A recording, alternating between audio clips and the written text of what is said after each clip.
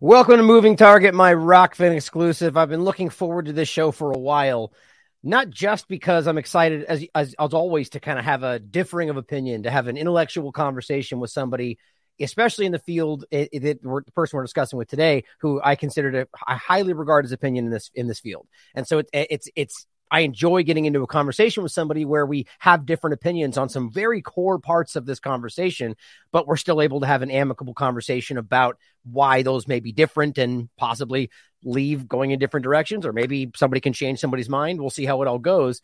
But as well as to get into some observing international elections and the contrast. And joining me today is Craig Pasta Jardula. Thank you for joining me today. I'm glad to have you on the show. How are you?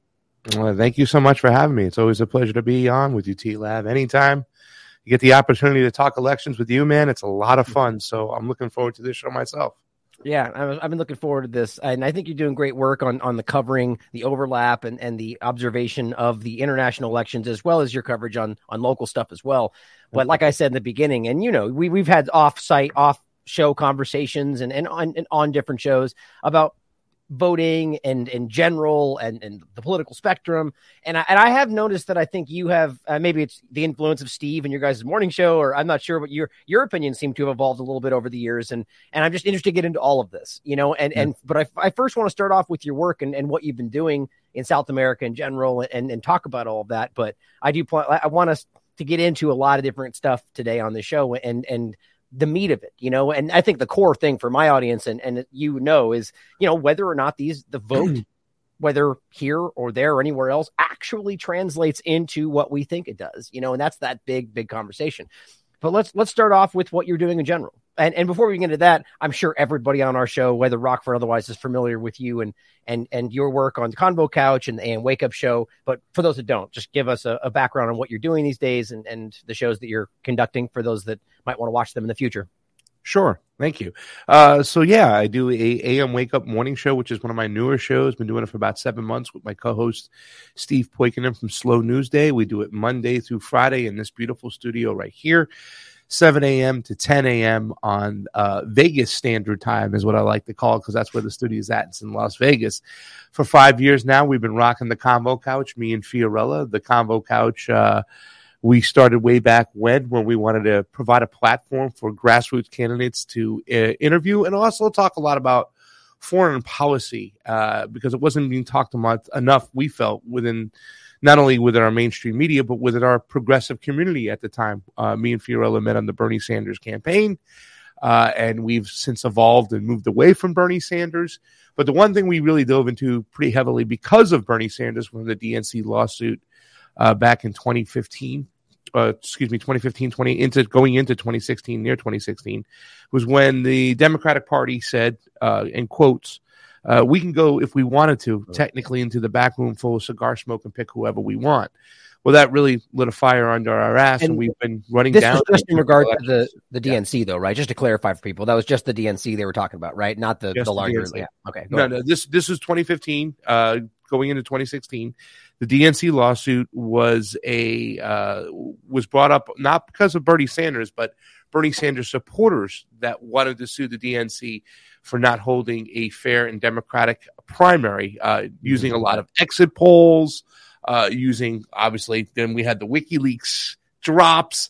So, I mean, there was so much that they had on their side, especially the exit polls. For us, election integrity people back then, and I wasn't as heavily into it, but I was definitely all eyes on it because I was like, okay, we're going to expose this system for what it is. We're going to really get this out there.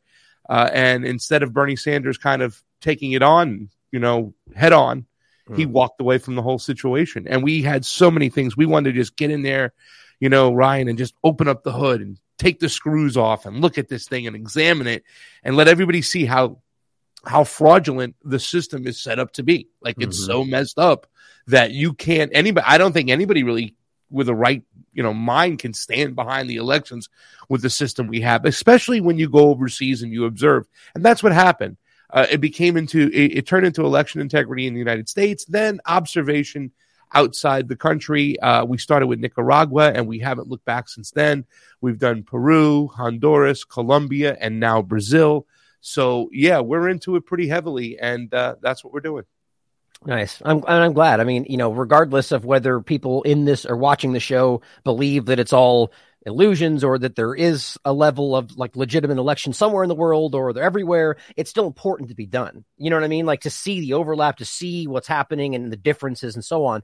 The point about the Bernie Sanders, the thing for me, the crux of this to start off is just the idea of, whether or not it's meant to be dishonest or illegal or, where the people are, illegally manipulating votes and so on, is that the system, as you kind of pointed out there, is designed in a way that people can manipulate it, even legally speaking. Like we talked about, gerrymandering or these different parts and the small parts, but all add up into a larger picture of how they can control the flow. It's very interesting. And the point about Bernie specifically is not just that the fact that he not only kind of kept in the system after exposing the problem, but then endorsed one of the candidates that he was calling out the entire time as being a criminal, as being, and it just kind of shows you this ebb and flow where, yeah, they're willing to be like, oh, yeah, here's why they're the worst person ever. And then if they don't get what they want, they fall back into the line and they pick a side. And it just kind of goes, well, how can you possibly make all those statements? All this, but it's just it's very frustrating, right? And this, for a lot of people, I think that was one of the awakening moments. And I mean, even for me, I think that did really show. I was very skeptical at that point, but to see him do that, you just kind of like, it's interesting. Yeah, well, I mean, the thing I discovered, really, to tell you the truth, and I've told you this before, Ryan. I've leaned on you back in the days when I first started doing this, and I discovered you. I leaned on you to see what was going on in Israel. I really did. Like, okay, let me see what's going on. Very objective point of view. This kind of, I thought you really had this kind of Noam Chomsky kind of like essence of sorts of like, all right, let's look at this, very, without blinders on. Give every single possibility that this could happen, that could happen, and just be open-minded about it. And I've had other people that I've leaned on for certain areas and stuff, but I can lean on. There was not a lot of people to lean on for elections. I had to start to go looking. And then I discovered, too, as well, after the 2020 election, and we were kind of having some conversations about it online, that a lot of people don't really know about elections. They don't look into it. It's kind of boring. It's trite, I think. It's just, they just assume that it's a fair system, that it's just one person, one vote, but it really isn't. They've complicated the hell out of it. You got to look at the intricacies. I used to be a poker player. I used to say this at one point in my life. I played a lot of poker. And I think that poker lifestyle of looking at it like almost like a game. If you've ever seen Rounders, there's a scene where a first-year law student is playing with a bunch of judges, and the judges are just blown away. Because if you don't look in that area, you don't understand what's going on. You don't look at it like a contest, like a game.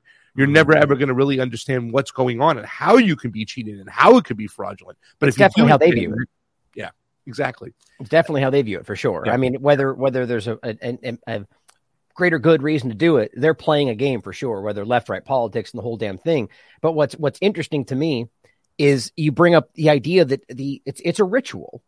And that doesn't have to necessarily be some kind of a conspiratorial concept. These are rituals, right? These are political rituals that we go through every single year. And there's the same, it's exactly the right word for it. But what's interesting, the way you describe it, is you're right. People have gotten, whether they ever really knew the intricacies of it and how these processes work or not, they've checked out to a large degree. Well, my betters will take care of it. They know the process. I just know that I have to go in there and write my name down when I'm supposed to, and that's what's come down. And what gave me, when I thought about just then the ritual and the overlap, it's sort of like the classic Catholicism, where there's all these rituals that have meaning, that go deep and way back into the understanding of why they do them. But today, even Catholics, they don't really know why they go through the mantra, a lot of them, but they just do because they're supposed to.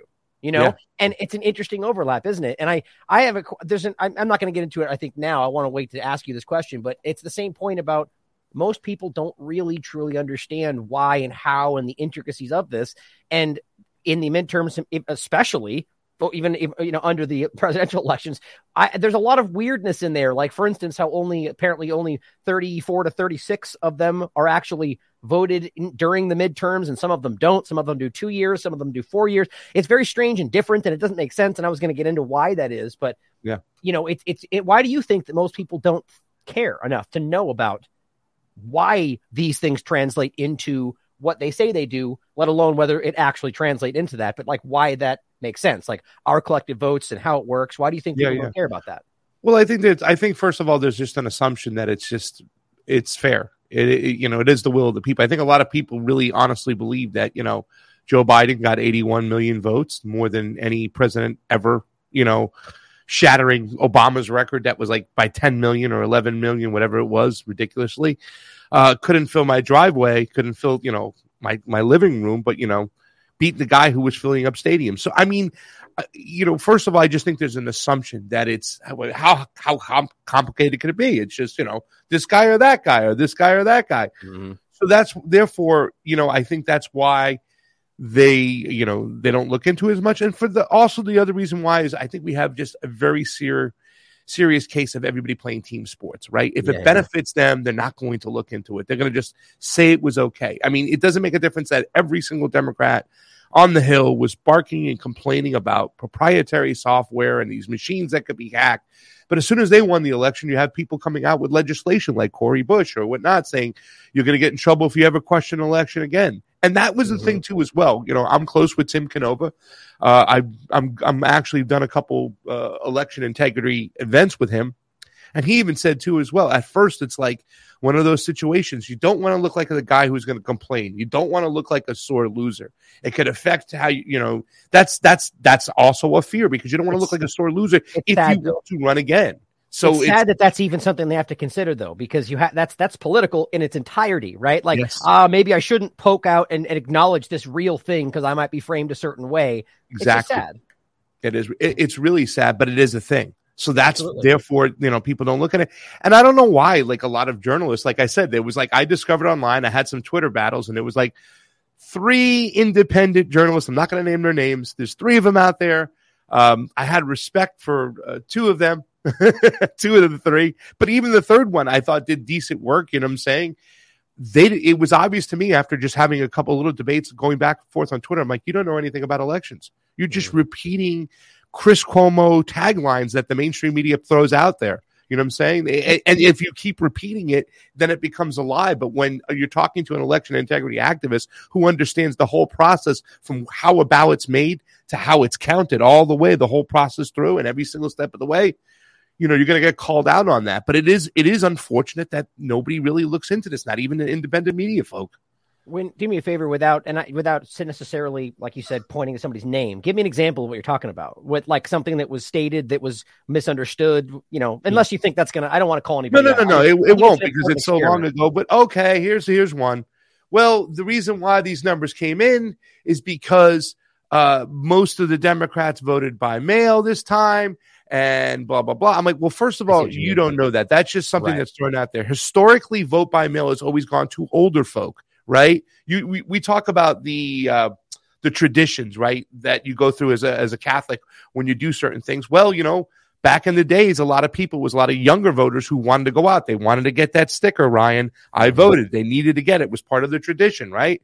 So back in the days, more older people, which tend to be more conservative, voted by mail. They just threw this whole thing out there this time, you know what I'm saying? Now, you can assume that more Democrats voted by mail because more Democrats probably bought into the whole COVID narrative. Let me protect myself. Let me go to a Dropbox and whatnot. But, I mean, that was something they threw out there just because they were told that. And it doesn't make a difference. If Democrats voted by mail and Dropboxes and everything else like that, the numbers that came in were mathematical impossibilities. Mm-hmm. So I said, that doesn't meet the voting pattern. What came in, it was way out of whack. In other words, trying to explain to some people, hey, when they call it on TV at 62%, I'll do my Brian Williams, with 62% of the vote in, we're going to give Texas to Joe Biden over Bernie Sanders. And you're like, well, wait, how can you call that with 62% of the vote in? There's still people in line, people are voting, and you're going to call it for Joe Biden. I don't get it. Well, what they would tell you is that the voting pattern, which they establish all the way through, can't exceed out of a certain realm because that's the voting pattern. Therefore, we understand that Joe Biden has enough votes now that Bernie Sanders wouldn't catch him.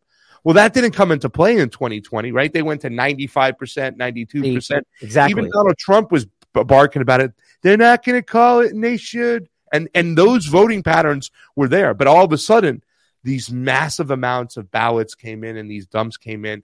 And I know people want to think that that's logical, that it could happen that way, but they were mathematical impossibilities. They called them anomalies. Would you say that they were impossible? Or just that they're highly unlikely based on these patterns? Like, is there a, just to be very, very specific, is it literally impossible, or is it just, because look, to be clear, your point is very clear there. If they historically always use those patterns, then it's not unfair for you to do the same thing and argue that in reverse. But it's possible though, right? Mathematically, it could happen, but wild. Okay, just so people understand. I'm with you though, completely with you. I stopped using the term mathematical anomalies and I used mathematical impossibilities because it's just, you're absolutely right. It is possible. Anything is possible. Miracles are impossible. Right. Okay. 1 out of a million is possible, but they're highly, highly, highly, highly, highly, highly, highly unlikely. If anything, they should merit an investigation, and that's where we should be looking, right? Absolutely. I love your point you made there to overlap to 2020, because that's exactly where people should be comparing, right? So if historically they do that, and you can argue it's easily done in a way to be like, stop voting now because Biden won, get out of line, that kind of thing, and then choose not to when it's in favor of someone they don't like, or just drag their feet. There's a lever that can be applied to shift and ebb and flow. Same way they did with Clinton. Everyone in the media, it's already done. She already won. Go away. Stop voting. It's like, it's the same kind of thing they play all the time. And that's dishonest, even if it ends up being, it's very clear. There's one, let me say 2 words, chain of custody. That was my Biden, right? The 2 words instead of the 3 words. But the chain of custody is something that should be, followed every single step of the way. Chain of the custody, and if you look at it by definition, it's like the tracking of how anything business wise or whatever wise is tracked along a process. In other words, the chain of custody means that in election terms, that there has to be 2 eyes on it at all times. It has to be within the public's view. You know what I'm saying? There has to be a chain of custody. It just can't come out of left field. Well, when you have drop boxes, you eliminate the chain of custody altogether, right? So therefore, with ballot harvesting, another thing, you eliminate the chain of custody. So the chain of custody is out of whack. And then when you take the votes out of the room to count them in another place, the chain of custody is also out of whack. So we don't have a chain of custody in the United States in several parts of our election system. And we really need to get it, because they have it in all these other countries, especially in countries they fought to get these fair elections. Colombia being the best example of, they've been fighting against fraudulent elections for years. They've been able to point inaccuracies out over the course of time, but the people got involved. The people pushed for the changes, and the people understood what's going on. And that's the thing that you'll see in these other countries like Nicaragua, Colombia, and Honduras. The people are more engaged and understand the rules and the laws because they've been screwed over, and they understand if they take matters into their own hands, if they get a fair election, then they got a shot. The only way to national sovereignty, and that's the thing I fight for more than anything, is for the people's right to pick their own leaders, to choose their own sovereignty, is free, fair, and transparent elections. And if we don't do that, we'll never have our own national sovereignty. We'll have people who will be selected and not elected. Yeah. Well, let's go into that. I did want to start there, but I'm just so interested. My questions drive in the direction of questioning the election, everything. But let's go into that, because I think that's important for people to understand. So, because at the earliest part of this conversation, operating under the assumption that these things are legitimate, or rather that there are people within them trying to manipulate, and comparing what we see in the United States to what you're seeing in other countries that you argue, at the very least, people are more invested in trying to make them as legitimate as possible. So we'll come back to the U.S. elections and we can talk about whether I think that they're even at long sense, my perspectives. So what have you seen? So first of all, tell me what you're doing in your international observing, why that's happening and why it's important, and then get into what you're seeing in the contrast between the fairest elections in the world, we love to frame them as, in comparison to what's happening elsewhere. Yeah, the DHS, the safest election of all time, whatever they said, were just ridiculous, just hysterical. Except for Russiagate and all that, right? We forget that doesn't. That was okay. Make sense. Yeah, and all those people still have platforms and sites and everywhere they can do work, but yet we're the ones who are getting squashed and demonetized and shadow banned. So a friend of mine called me up and said, "Hey, man, you want to come to Nicaragua? You and your crew? I know you guys are anti-imperialist, but it's election observation, and they've had this for quite some time, where you can go and you can internationally observe. Some countries will pick up the tab as far as putting you up and getting you food if you provide the airfare. That's what the deal was in Nicaragua. But they wanted you to come in and look at their elections and scrutinize them. Most of the people who go on these things are like the anti-imperialist type. They're there to see the socioeconomic ways, what's going on socially in the country,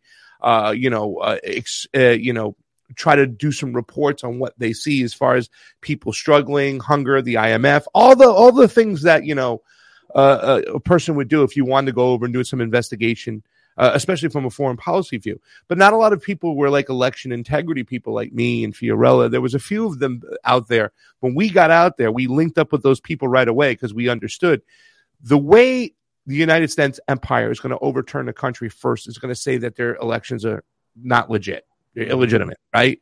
In fact, the day of the elections, Joe Biden got on and said the elections were pantomime. I did an interview with Business Insider. They twisted it. You had some people from the New York Times and New York Post. I think they were doing it from their lazy chair in Long Island. We're saying how these were ridiculous, but we're out there saying, no, look what we're experiencing over here. We had people all over the country communicating with each other. So the first thing that we understand the empire is going to do is they're going to try to, say that the elections weren't legit. So we have to get answers. We have to get all the answers. And for an opportunity for a group like the Combo Couch to go and do, these countries and observe these elections, we took them off right away. But like I said, we kind of got into there and we looked and examined the system.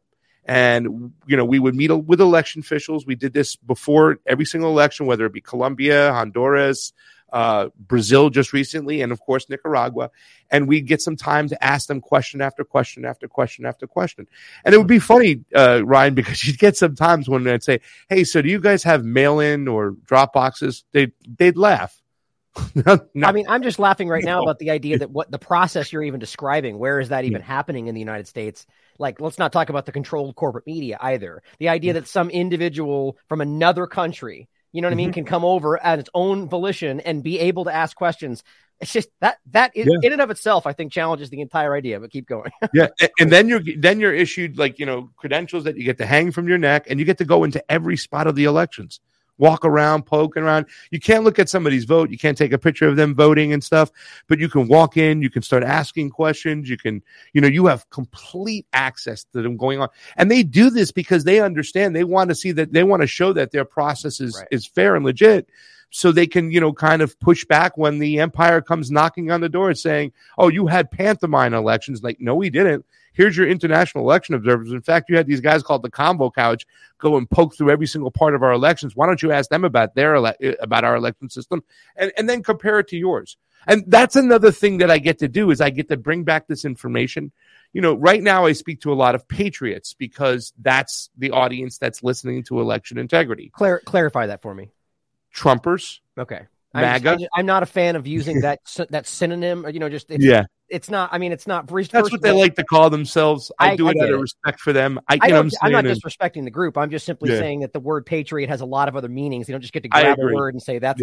Anyway, keep going. I agree. They like call me a patriot, call me a MAGA. A lot of MAGA people, because those are the people who feel that they were, robbed in the last election. So therefore they're involved with it. And this is something that we thought would happen with progressives. It didn't, you know what I'm saying? When January 6th, when we're there, we looked at each other. So this should be the progressives. When the Democratic Party said they can go into the back room filled with cigar smoke and pick whoever they want, that's when we should have planted our flags and say enough is enough. And at the very least, maybe we don't get Bernie through, but we fix this damn system. We expose it for what it is, and we get a fair system. Because I do believe it's not the oldest trick in the book, Ryan, but it's the biggest trick right now. It's the biggest scam going on. When they tell the American people that they can't have free, fair, transparent elections with results in one day that are expedient where you ain't waiting hours and stuff, because that's something that you don't see in these other countries. You don't see people waiting longer than a half hour in any situation. For the most part, they're in and out in 5 minutes.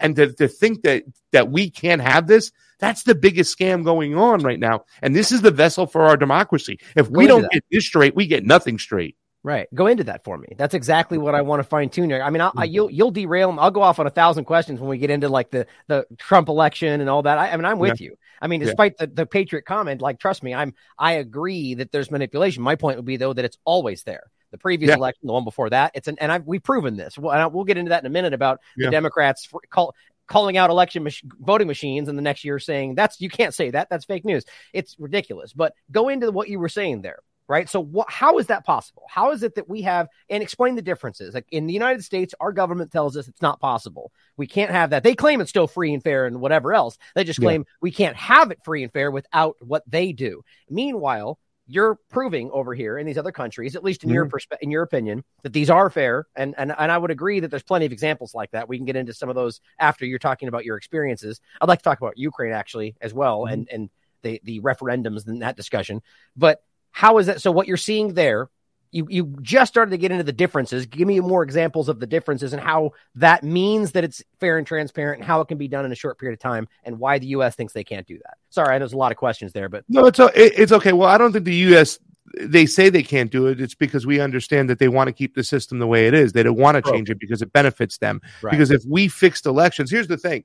And I think a lot of, I had a moment on January 6th when I was about 500 yards from the step of the Capitol. I was kind of standing up on the stage and filming from a distance. And a MAGA person comes over with his hat, and he's, hey, so what's going on? Where are you at? Your news and stuff? I'm like, yeah, I'm the convo couch. And he was a little skeptical because, you see a lot of the BS media in there, I think, and I said, he's like, what's the convo couch? I'm like, well, we're, an independent media group. We basically, we have a lot of foreign policy point of views. We like to cover that, but we're big on elections. And we started in 2016, when it came to election integrity, when Bernie Sanders got cheated. And he looked me right in the eye. He goes, you know what? We didn't say anything when that happened. And I'm sorry. And it was just like one of these moments. I was like, I'll never forget his look in the eye, because he realized that, and a lot of people realized that were there that day, that the election system isn't fair. That how far does this go back? How long? I mean, have we ever selected anybody? Have we ever, you know what I'm saying? Right. That's a question you got to ask. I mean, you go back to Nixon and Kennedy. Kennedy wouldn't have won unless they cheated through the mail, and they cheated in Illinois and cheated in Texas. Illinois, where Daddy Kennedy was very strong, you know what I'm saying? Where they went to the chairman of the board, who was part of the mob. Quick comment. I just think it's what you just described there is very interesting to me, that my perspectives on the two-party illusion and on whether we're talking about the extreme left or the extreme right, but it's inappropriate representation of what MAGA is from top to bottom, like this very clear political agenda. What you just described there is interesting, because I tend to see, in my perspective, and again, it's impossible to know for sure what the majority of this group thinks or feels. We're all guessing into that, including the corporate media. But the idea that, in my perspective, it seems that most of the people in this community that I come across are genuine in their beliefs, whether they're misled or not. Right. That they genuinely, like, for someone to make that comment that, oh, well, that's a person that is beginning to understand a bigger picture than the two-party paradigm, even if they're still believing Trump was going to take them there. That'd be my perception of how they're misled. But think about that. And I think that's the reality, because a lot of the MAGA group or the constitutionalists on the right side are the biggest threat to a manipulative government, because they believe in the Constitution. They believe in this process. And I'm just be the one trying to open their mind to the fact that it's all sides, but very interesting insight there. I want to make that clear to people. So go ahead. Well, yeah, I hear it every day, right? And it's just so scary right now. It seems like it's just a setup, like it's just that same wheel. I remember when it was, the Iraq situation, and why I became a Democrat and why I voted Democrat, because of what we experienced in that war. And it just seemed that anything the Republicans did, their foot went right into dog crap. You know what I'm saying? It's like these guys were awful. It was just terrible. The Wolfowitz doctrine, all these guys, Cheney, Karl Rove. It was like so easy to go and vote Democrat then, right? It was so easy to vote for Obama because of these guys, because of George W. Bush. But they're doing it right now. Just seems it's the same thing, but it's so easy to vote Republican, right? Yeah. For a lot of these people. Like, I even hear friends of mine going, well, Republicans are much better than Democrats, so we got to vote Republican. And guess what Sean Hannity said today on the news, on the radio? This is the most important election of our time. I knew it. I'm glad you knew it was coming, right? Send that to me, please. I make fun of that I've been waiting for it. Well, it was just on the radio, so I can't even send it to you, because we have the talk radio set in our car because we have to listen to them. I heard, what is his name? Levin. His first name, I can't remember his first name. Levin, real guy. He was saying, on the right, we don't have establishment media. We only have us. I'm like, dude, you're on Fox. You're sponsored by friggin' Pfizer. Right. You are establishment media, but that's what they're selling. that the right wing is the outsiders now, and it's the Republicans. It goes back and forth. It never changes. This is what we need to see, is that it's a never-ending hamster wheel of the the teeter-totter is a better example, because they really do kind of flow between being the crazy evangelical right and the sane left, and now look at where we are. It's like the exact opposite. And if you go back even further, you'll see the same thing. What you just described there is this shifting of this ebb and flow of power, and using the other side to keep you shifting back and forth. It's so frustrating that the people like you described there with their shows, I don't think whether they know they're being dishonest or not, I don't think they care, because it's just about using what's happening to benefit themselves career wise or professionally. And you almost can't even fault them for it, but it's still dishonest, and people love to tap into the team sports, as you put it, Yeah, they really do. And that's why, we had Spiros on this morning on the AM Wake Up, and I was just thinking about a guy whose channel should be so friggin' huge, right? But he doesn't play into that team sports mentality. People want that, and they still want to do that. They still want to believe that their neighbor is their number one issue. And that's all Fox does, and that's all MSNBC and CNN does. I mean, right now they're really doing that. It's one thing when they used to punch up at the candidate and say Mr. Trump, but they're punching at Trump supporters, Trump followers. And that's scary. And the same thing that goes with, the conservative radio. Everybody on the left is a crazy communist, and Joe Biden is a communist, and they're just trying to lead you in there. Yeah. It's all hyperbole, and it's all It's like talking about what they feel and think and want. I mean, we've gotten very childish, far more than I've ever seen in my life in the corporate media. But again, see, this is what interests me. But I want to get what's the contrast that you were getting into? Like, what are you seeing happening in these other elections that aren't happening here? And why is it so impossible for the U.S. government to do it? So they claim. Well, obviously we know it's not impossible for them to do it. Obviously we know they want to keep the system. Therefore they can play that teeter-totter A-team, red team, blue team. And this is something I was going to make a point, is that if we were to get our elections straight, if we were to get our elections fair, and these other countries that I witnessed, witnessing it now, Honduras, what they went through with fake elections and messed up elections, you know what I'm saying? Mm-hmm. Colombia, they said, the magistrate, when we went to see the magistrate said plain and simple, this will be the fairest, transparent election Colombia has ever had. They understood, they pinpointed the one area of concern in which they can get cheated on, but they had everything to back it up and all the math in place and the checks and balances to where they couldn't get cheated. If we were able to do that here in the United States, Jesse Ventura, right, in Minnesota, he wasn't even libertarian. He wasn't green. He was in Ross Perot's party, I think, whatever it was. He was an independent, pretty much. If we had a system, we can do that, because that's what the Fox News cycle did, too. Right after they were saying about, this is the most important election of our time, they said, all right, let's take a look at contrast of the other states. Republican or Democrat? Who do we got here? Republican or Democrat? Who do we got here? Republican or Democrat? Right here. Not talking conservative issues, talking red team, blue team. Right. And they're never going to mention libertarians or independents that have a chance. But if we had a system in play, oh boy, would that change everything. It would change so much. We'd still have the same battles we have to deal with, with the corporate media leaning and slanting to the candidates they want. But we have this thing called the intranet, which we're doing a show on right now. And I believe if we had more independent candidates that actually had a shot to win, because now you have the whole system where they're kind of like, there's the voting system, and then there's getting on the ballot system. Right. Because that system in itself over there is another thing that is so far out of whack, and it's so different wherever you're at. It's so different from when you're in New Jersey versus Hawaii. You know what I'm saying? It's ridiculous. It's like they're forcing candidates to go, I'm going to move to Chicago because it's easier to get on the ballot than it is over in Trenton, Ohio, or whatever example I'm trying to make. But that system's out of whack too. Okay, so we have the obvious include. I mean, I think that's something most Americans are well aware of. There's a lot. I mean, there's an endless amount of candidates that are candidates, no matter how much support you think they have, that have every right to be included in the discussion at the very least. Well, maybe not on your big primetime shows. There's still companies that can choose, but nonetheless be on the ballot, be discussed, and so on, right? And that's one of the ways they control it. The metrics and what you say they need to be on the ballot, and they manipulate that. I think they did that with Tulsi Gabbard at least once, and they've done this before. Maybe I'm misremembering who they just did it. They just did it in Michigan with the Republicans. Did it where they threw off.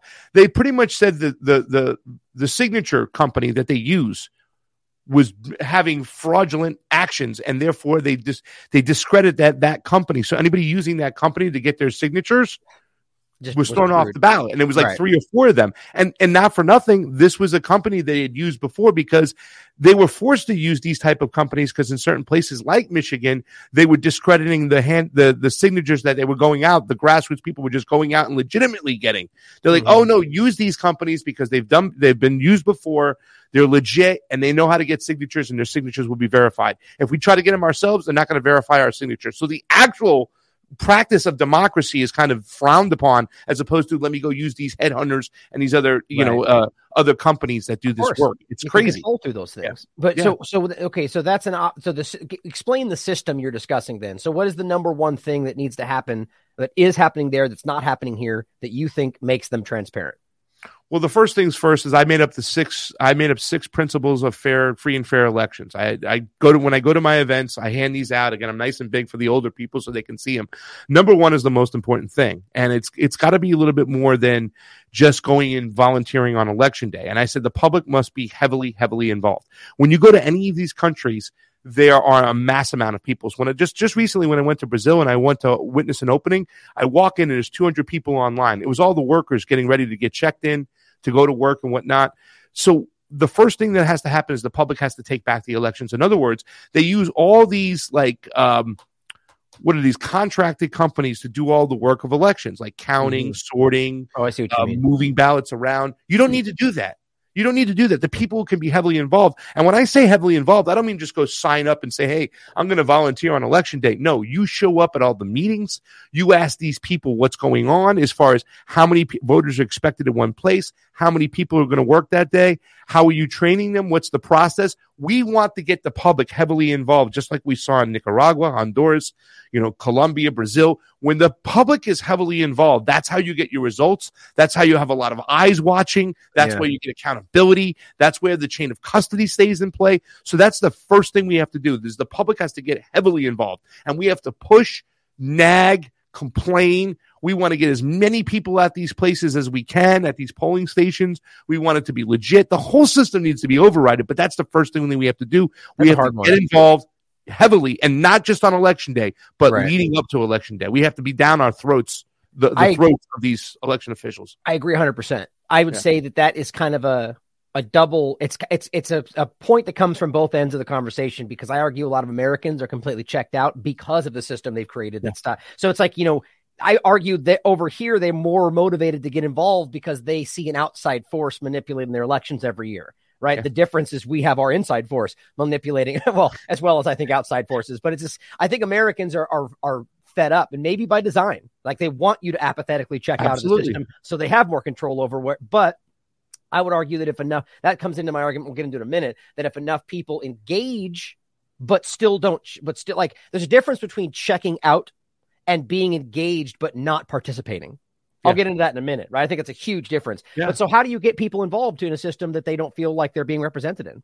Well, that's what happened right now. You cheat them, right? And then you force them to get involved. Like, not for nothing, like the progressives, they took it lying down. They accepted the results. They packed up their bag and they took their ball and they went home and played.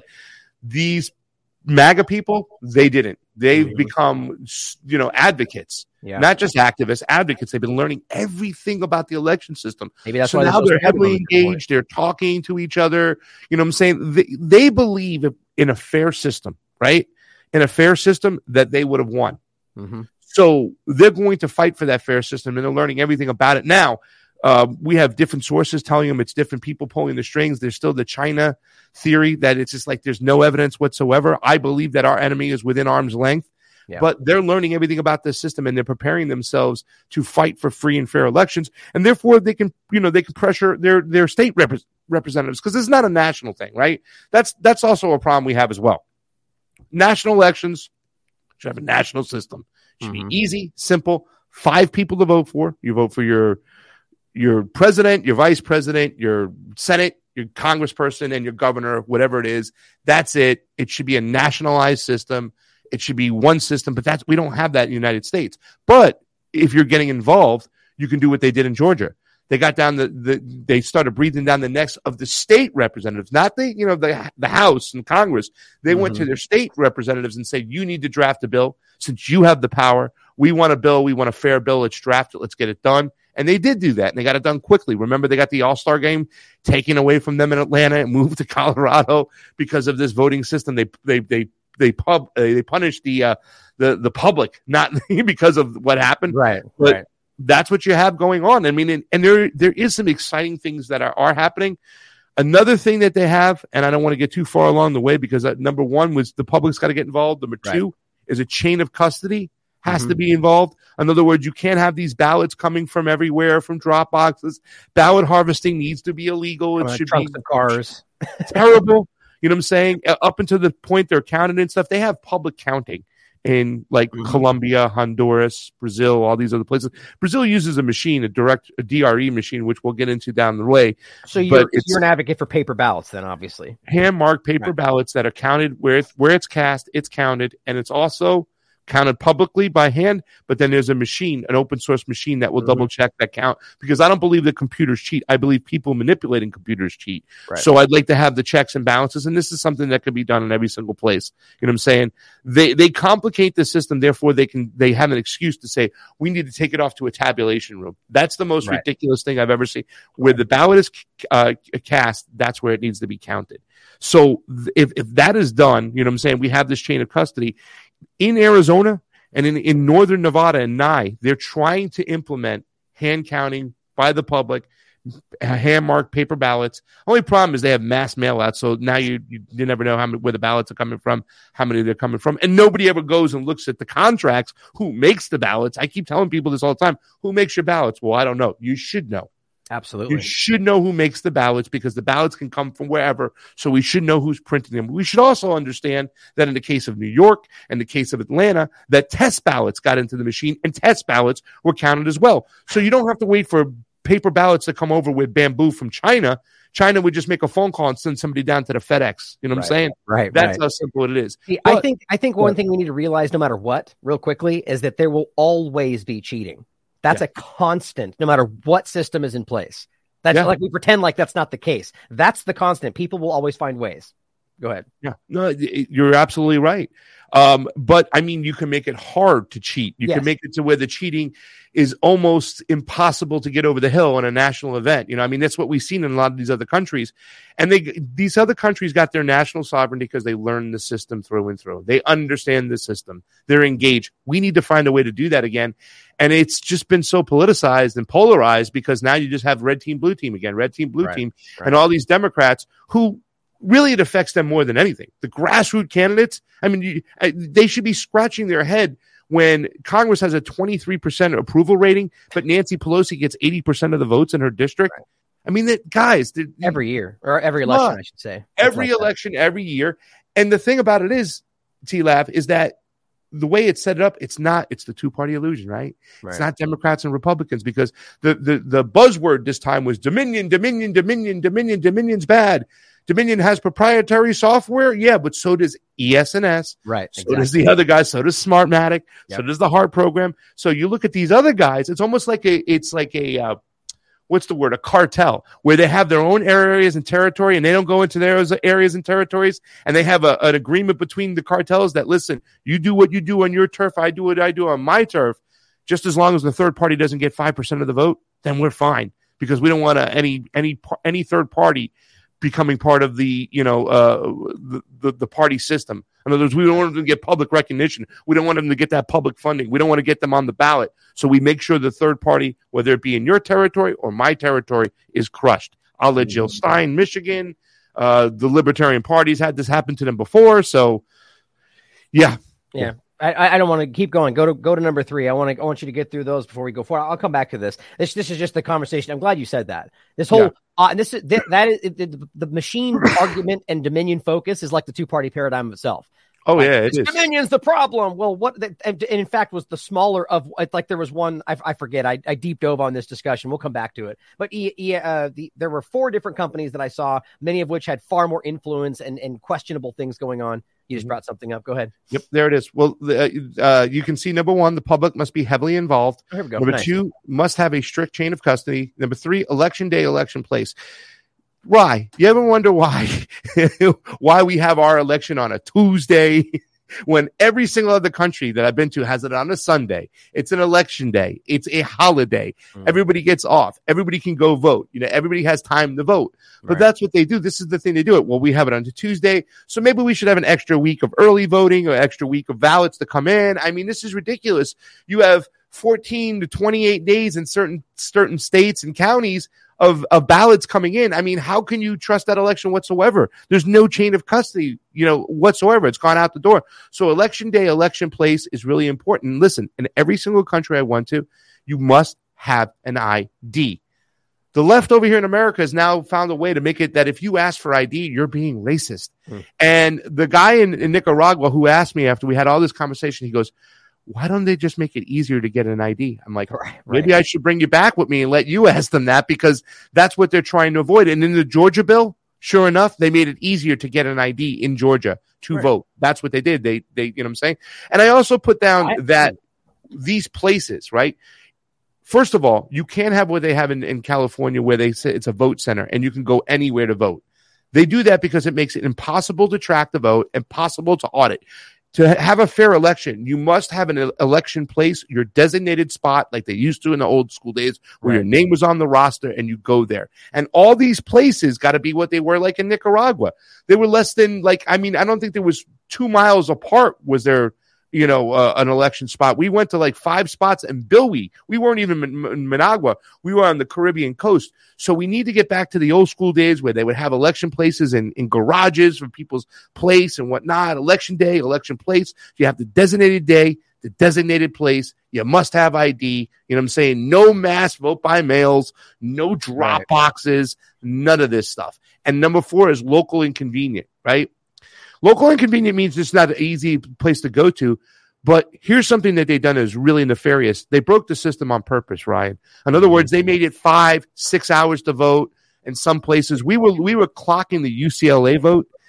The pizza lines, there's this line where you can get pizza sent to you, and rich people pay for the pizza, and they'd say, stay in line and vote, stay in line and vote.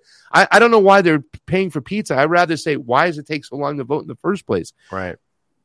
Accessibility is tied to expediency. If they tell you I can go wherever I want to vote in LA and I can go to any place, but any place I go to is 3 hours, 4 hours, that's not accessible. Right. I have pets I got to go feed. I got a child I got to go pick up from daycare.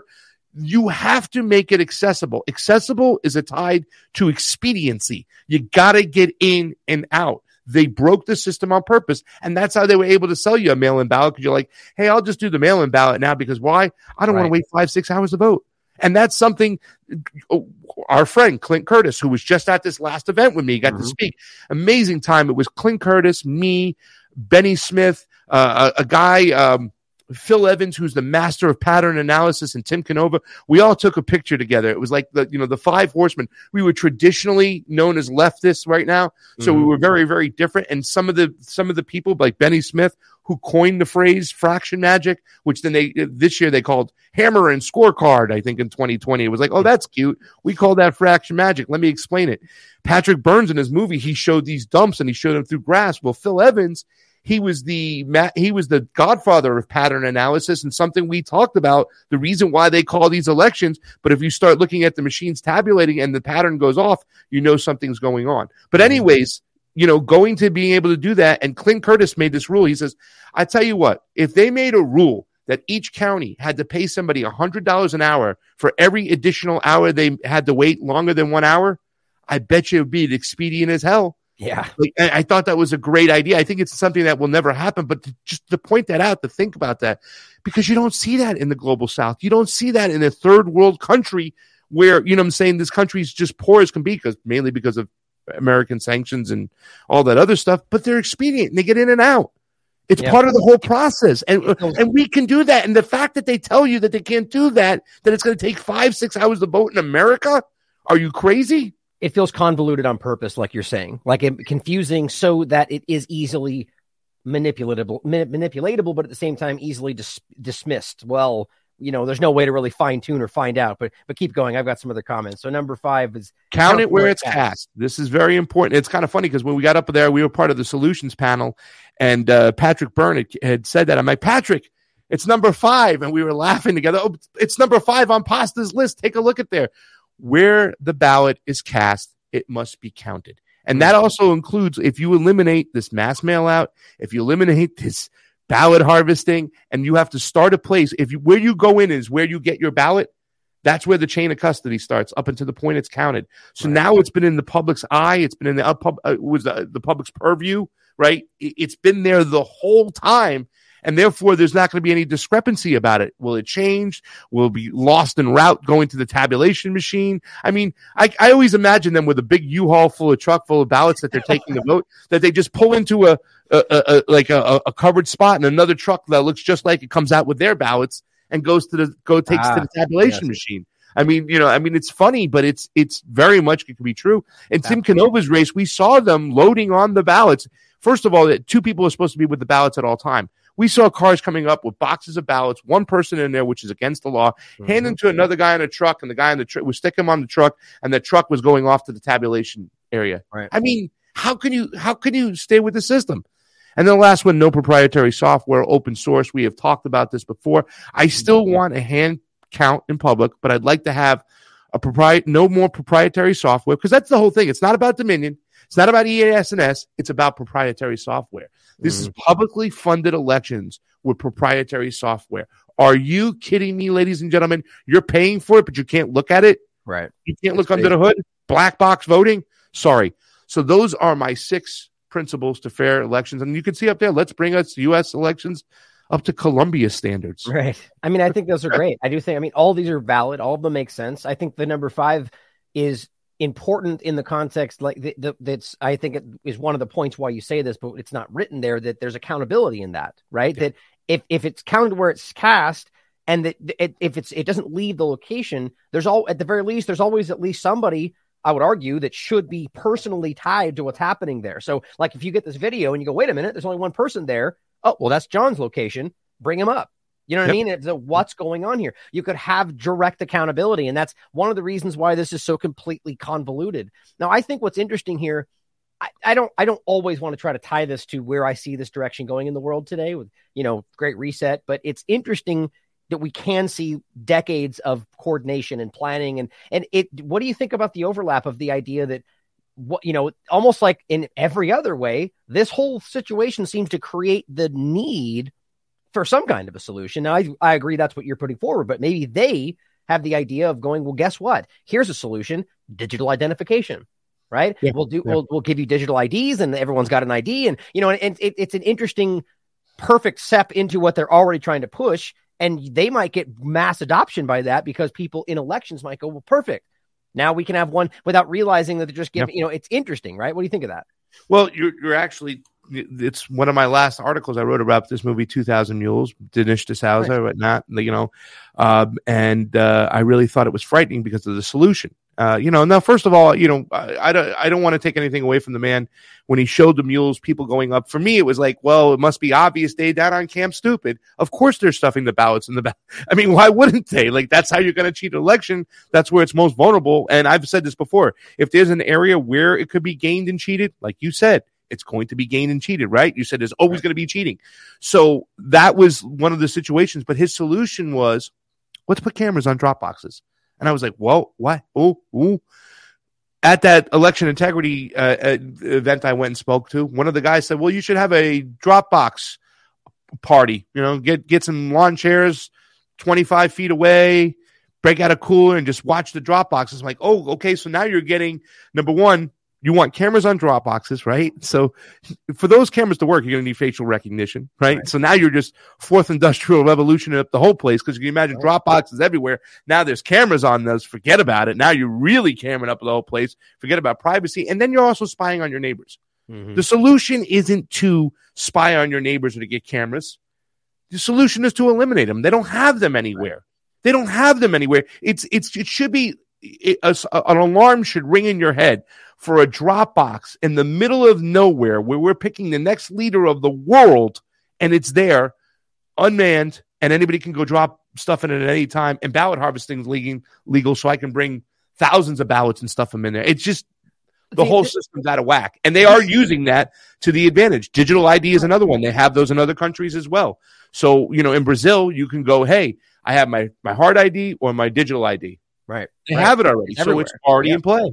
Well, what's interesting is this is what I always point out about government manipulation is they literally point to the thing they institute and then go, oh, there's a problem with that. Well, here's a solution. Why don't just remove the problem, right? It's like they're so set on using the thing you think is the next step that you don't realize that that's why there's a problem. If you just remove the drop box and go back to what you're talking about, well, there's no need for cameras, at least in that context. And it's very interesting how obvious that is.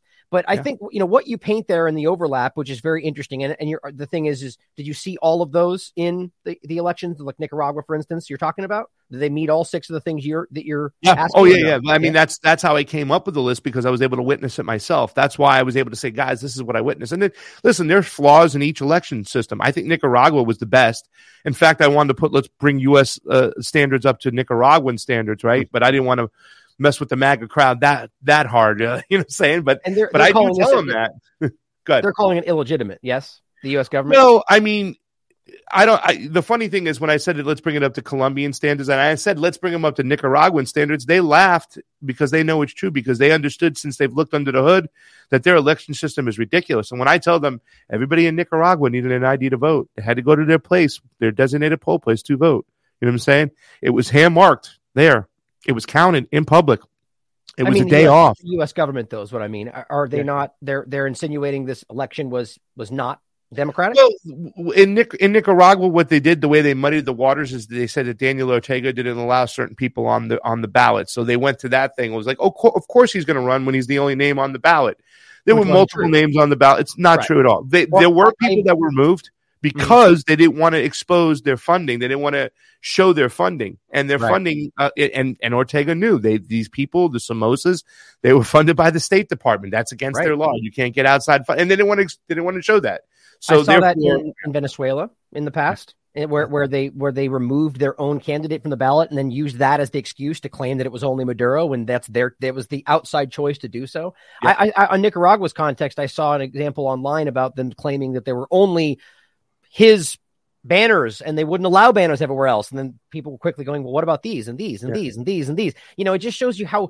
So my point was really just that. So even though you're seeing that, even though there's independent international observers that are pointing these things out and confirming these things, the U.S. government still does what it always does, which steps up and goes, oh, we don't agree with what's happening. Fake election, like they lied about in Bolivia, like they lie about in Venezuela or Iran or anywhere else that's happening where you can see this. And this brings me to Ukraine, which is an interesting perspective. I don't know if you have any insight on that. I do. It's the same exact thing we're seeing in what I just described, where over 100 international observers in the referendums that were initiated by the Donbass region. So they call them Russian referendums, which is not accurate. They claim that they weren't up to, so what's your perspective on how that went down and go ahead. Well, it's funny that Wyatt Reed, whose hotel just got hit, thank God he's alive. Yep. We were together in Nicaragua. In fact, we went to Nicaragua. We went to Bilwi together, and he was there, and he got attacked by Keith Olbermann because he put up pictures of banners of other presidential candidates. What you were talking about, the lie. Right. I think I saw from his account actually. Yeah, so that was kind of funny. He was over there, and now he's on a kill list. Eva Bartlett and Vanessa were there. The first thing I asked, and this is what made me start to see that there was some form of legitimacy, as how involved were the Russians in the process? They were hands off, they were back, they were security. The people who were running this election were the people of the Donbass. And that's the first step. Okay, they're running the election. Same thing that we heard from Crimea from people who went there. They're running the election. These are these people running their elections. And, there were some hard things about the elections when people come to vote. You know what I'm saying? It's a war-torn area. So keeping I'm sure all the documents and everything in order probably would be tough. And if I'm somebody who wanted to attack it, if I work for the State Department, I wanted to attack it, I would probably attack it. They're like, well, how are the signatures legit? How do they know that? You know what I'm saying? Let's play that experiment. Go at it from that direction, right? Because that's fair. I mean, I don't mean in a way like the absurdities of the way the U.S. government will just whole cloth lie about it, but taking it from an objective perspective, right? Don't give them excuses. Do you feel that it was it was legitimate? I do feel it was legitimate. From what I also heard, the process of voting and had the clear boxes where the ballots went in and people saw it and they left them there and stuff. Mm-hmm. But they had situations where they took that ballot box and they went to people's houses and they said, vote right here and, go ahead, because they lived in certain areas where they couldn't make it there, war-torn, whatnot. Right. Those were the very few situations. For the most part, We heard that the places were secure. The people were on the voting rolls from different elections, from their local elections, so they were legit. They went in, they voted, and then they did the public count. Vanessa Bailey told me something, and this is something I experienced in Honduras. When I was in Honduras and I heard them do the count. Now, just think about the context of this, that you have a narco-traffic government that's been propped up by the United States. Manuel Zelaya, the president, was removed in his underwear, in his pajamas in the middle of the night. Clinton was the Secretary of State. Obama was the president. Shipped out of the country and then implanted with this puppet government. Then 2017, that same puppet government runs again. And even the OAS says the election is unfair and that they should do it again.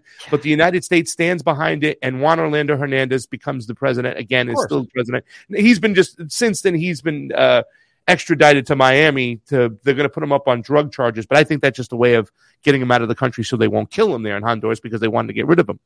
So now you have this system where it's like you're with these people, they're in the streets, they're fighting for their freedom, they're fighting to get rid of their government. They started doing a public count. I got emotional because we didn't have it over here, but just seeing the people in there, yay for Xiomara Castro, who was the wife of Manuel Zelaya, who was removed, and they wanted this party, the Libre Party, back in power. And then there's a vote for Juan Orlando Hernandez. Boo! You know what I'm saying? Mm-hmm. But for the most part, Vanessa said she experienced the same thing, the yay or the nay. And the yay is to move away from Ukraine and become part of the Russian Federation. She said it just overcame her, and she was just touched by that. You know, that's the power that you get with fair voting, with fair systems and stuff like that. Mm-hmm. You have a chance to, for the people to, not just to take back power, because I don't know if we ever had it, Ryan, because we talked about this, but to take power, to put the power in the hands of the people. This is the mechanism which can be done, and we can do it. If we fix this, we can fix so many things, but we can't fix anything until we fix this. Okay. Well, see, that's a perfect transition to the next part of this. So I agree with you. I think the problem is twofold, or the questions really, there's two questions here. To your point first, has that ever been the case? Right. And that's a valid question. I guess it can be threefold, right? Really is whether right in this moment today, whether your vote, whether in Nicaragua or the United States, actually translates into somebody going into power, whether it's always been not legitimate and we've always been played into this illusion.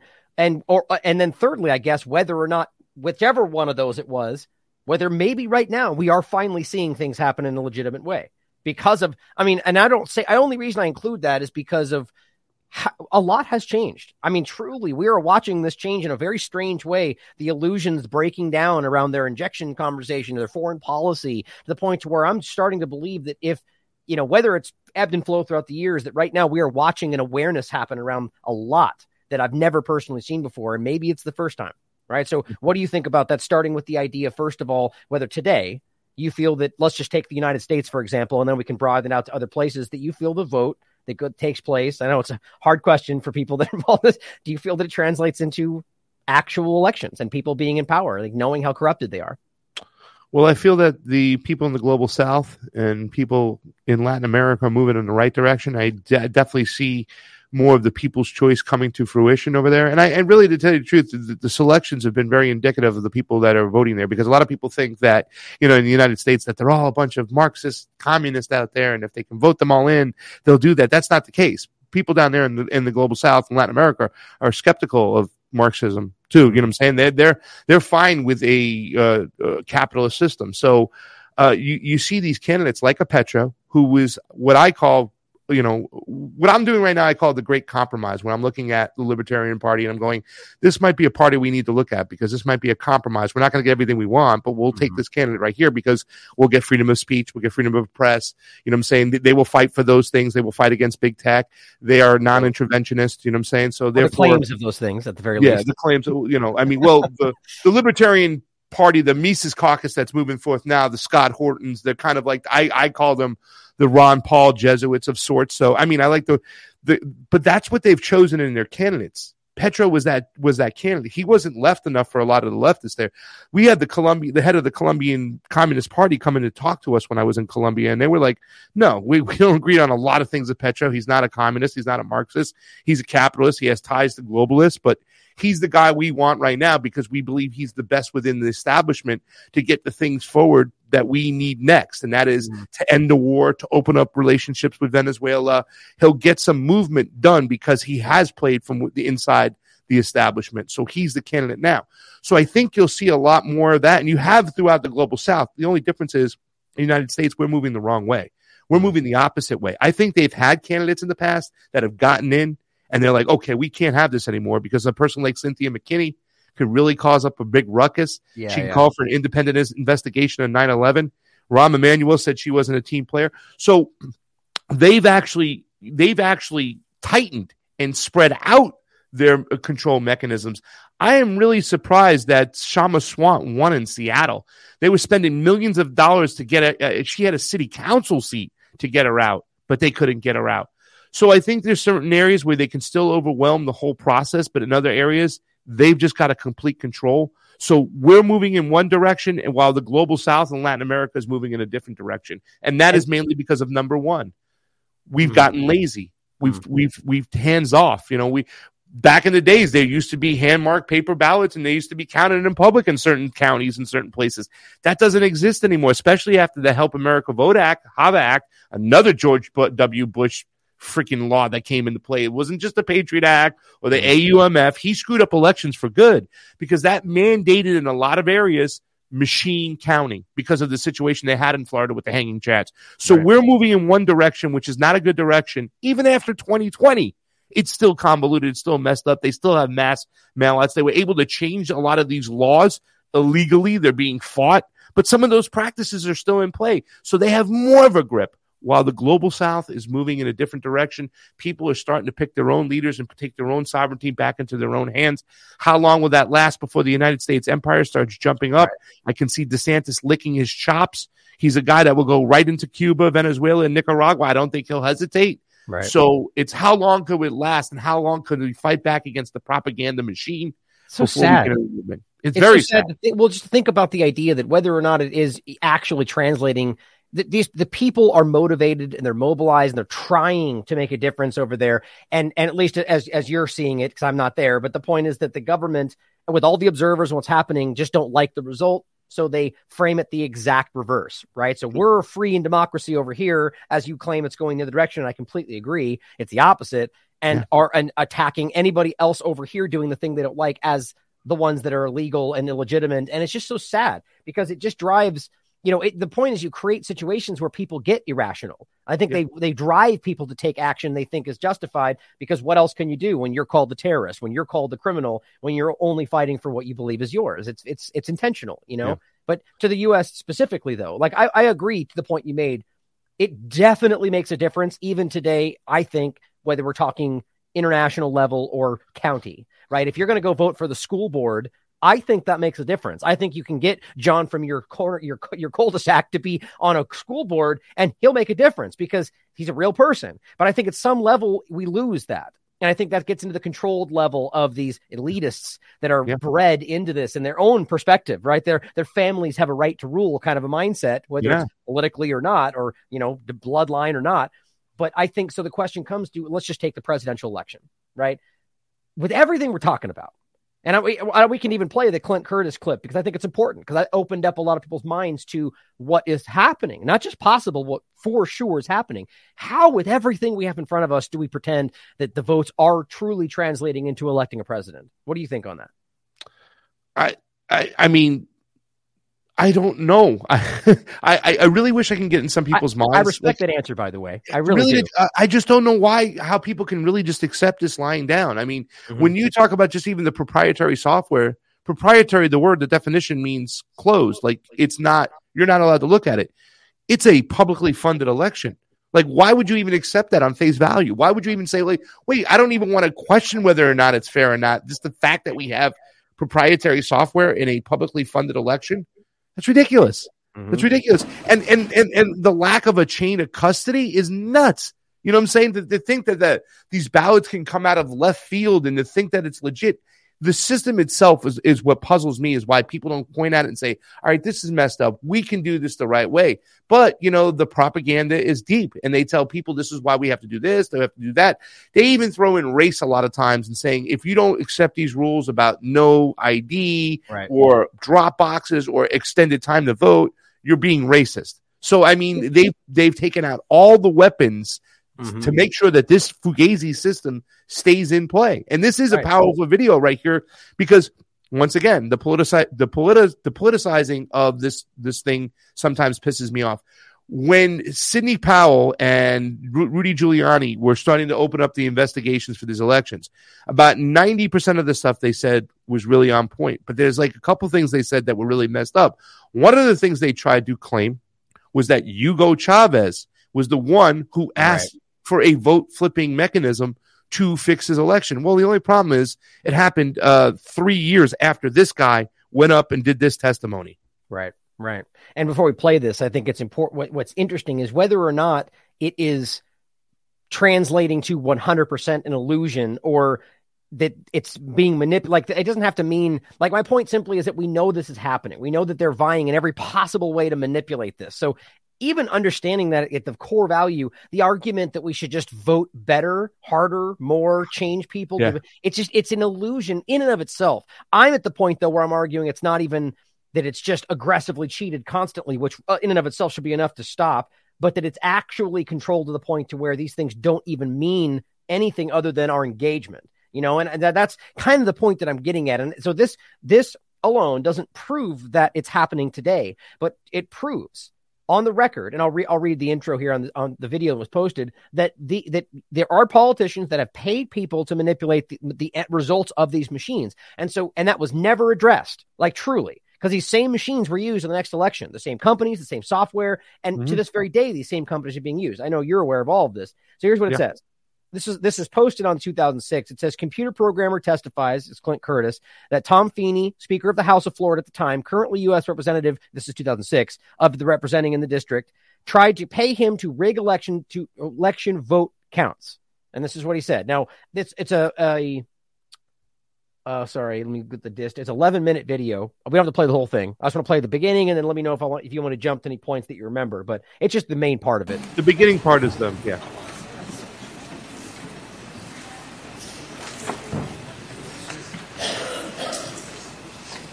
Mr. Curtis, would you please state your full name for the record? My name is Clinton Eugene Curtis. And where do you reside? Tallahassee, Florida. And what is your profession? I'm a computer programmer. Would you please speak into the microphone so the audience can hear your testimony? I'm a computer programmer. Mr. Curtis, are there programs that can be used to secretly fix elections? Yes. How do you know that to be the case? Because in October of 2000, I wrote a prototype for President Congressman Tom Feeney at the company I work for in Oviedo, Florida, that did just that. And when you say did just that, it would rig an election? It would flip the vote 51-49 to whoever you wanted it to go to and whichever race you wanted to win. And would that program that you designed be something that elections officials that might be on county boards of elections could detect? They'd never see it. Would you answer that question once again? They would never see it. So how would such a program, a secret program that fixes the election, how could it be detected? You would have to view it either in the source code, or you'd have to have a receipt and then count the hard paper against the actual vote total.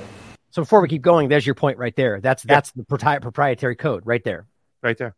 I mean, it's and so how in the world? I mean, I'm just laughing at the guy behind him going like, yeah, like, this is it. It's over. He's like, guys cheer. And literally nothing happened unless I'm missing something. What was the consequence of this? There was no action at all. Nothing. Now supposedly even from the public was now made aware of what was going on, but yet nothing changed. I mean, that's what with Phil Evans in this last election integrity hearing I went to, he would show you like the way the system was working, the way, you have a vote pattern and it usually stays very, very consistent. And this is like, you can go hundreds of thousands of elections and it runs very consistent. But with these areas, which they see these vote mechanisms, these flippings, they go like this. And that's what Benny Smith did. Benny was able to build upon Clinton Curtis's work. Clinton Curtis worked for NASA at one point, so this is going way back. But Benny, who got a hold of the code, he runs blackboxvoting.org, which is Deb Harris's stuff. Deb Harris was known as like the GOAT of election integrity, back in the days. They have these things called weighted features, and it's a feature. It's not a bug. It's a feature. In other words, if you have a voting system where you own like condominiums, like so let's say you're part of a condo association and your place is 1,300 square feet, my place is 1,100 feet, you get more of a representation, you get more of a vote because of the size of your place. Well, that's called a weighted feature. That's what they have inside these machines. They have a weighted features, so they don't even have to take like one vote and flip it to him. They can take percentages of votes. And you're not looking at the software, so you can't see anything. So literally, you can take percentages of the votes, and they usually have them at a certain time when all these votes come in. You know what I'm saying? And Clint even said, he goes, to fix this, you'd have to take the hand counted votes and match it up with the tally that came out of the machines. Right. Well, why don't we do that? We should do that for every election in every room. But that's too many votes. Like, no. If you have each voting room or table, they would call it a mesa or an acta or a room. Around 400 people would vote in that room. And then have many rooms just like that. So you're in a school now, and it says go to room 7A, go to room 12B, and there's 400 votes there. So at the end, when everybody counts, they're counting 400 votes, and they hit their tally sheets. But they can do that because they have the people participating, and then they have the system in play where the chain of custody is there, and the public can see what's going on. They keep it simple, stupid. We can do this. I argue, just to be clear, 100% agree. The more investment by the people, the better. I mean, it's an absolute, not even the better. It's an absolute necessity. However, in regard to being fair and honest, however, I argue that the government, if they wanted to, could do this fair and honest without that. Especially where we are today, even without using electronics and stuff like that. There's enough government employees, let's say, I'm simply pointing out the fact that that's not necessary for the government should they want to be honest. The point is they don't want to be. Yeah. And that's why the people being involved makes that, it's all about accountability. It's the same reason we do this in any other setting. People can be dishonest. That's an absolute. And anybody, if they choose to, I mean, even I think this is why there's so much leaning in regard to the political, post 2016, we saw this flip. Where it wasn't just we disagree anymore. It was that you're literally murdering people with your ideas. You are killing the country by having this that's crazy, right? Yeah. We got radicalized by the media, and they're framing the people being objective today as the radicals, which is kind of hilarious. But I think that's how this goes. So you got people that are justifying lying and cheating and stealing because Trump's going to kill everybody, and that's how it works. Yes, that dude, I'm glad you mentioned that because that's the thing. It's like, well, people were involved in the cheating. How can they just justify it in their own mind? Like we saw the videotape of the box underneath, pulling them out in Georgia, putting them on, which is illegal. They're not allowed to be on the floor, let alone under a table, let alone under a table with a cloth. Those ballots are, they're invalid now. That's it. So, I mean, when people go, but, I think it's a little bit of column A and column B. Column A saying that, you're going to justify somebody cheating because it's Donald Trump. We can't let the freaking Nazi come in the thing. So if I have to cheat, I mean, pretty much in the Time Life magazine cabal article, they justified cheating. They straight up made the argument. Look, this isn't even a covered argument anymore. They have numerous times from high-level positions argue that we can't just let Trump win because look at what he is. And it's like, so you don't care about democracy then? Like, it's just such a childish stance to take that we care until we decide it doesn't matter anymore. So you're just a liar. You're just a hypocrite. It's just basic. The argument was that they were saving democracy by not participating in it. Okay. Of course. So exactly. But I do believe column B, by the way, is more useful idiots, though, Ryan. I really believe that it's all about that. It's just that, what I'm saying? How many times I don't know if you've ever had any sales jobs back in the days, but what I'm saying? Like the people who were selling you the bill of goods, they believed in that product, whatnot, and then you believe in that product as well. Only the guy who makes the product on the top knows it's a Fugazi BS product, but he's selling everybody else that bill of goods, and people buy into it. So I think this is just a lot more useful idiots than anything out there. But there are people who justified the cheating because of that, I agree. I just always add the caveat. I agree with that statement in the context of the people involved in this process. But you point to this, and that's the point we're making before, is that so many people have checked out of this process. And that's, again, we always point out, that's the largest voter block these days of people that aren't really invested. And it's because of that exact point that we're like, well, this is broken. Like, I mean, I'm not even like, there's not even an option on the table to point out that we think this is, and we'll get to that next, I think. And that's the abstention conversation that nobody wants you to understand is there, because you do have a vote. You realize it's broken. You realize they're cheating. You realize it's an illusion of choice. That's when you have the choice of abstention, politically so. But I guess the point is so many Americans have checked out because they realize that, you know, and it continues in that way. And I think they use it to their advantage. Definitely. Yeah. I mean, they do. People just don't care about what's going on because they don't believe that the system works for them. So they have checked out and they figured, listen, I just got to concentrate on going, putting food on my table, keep a roof over my head.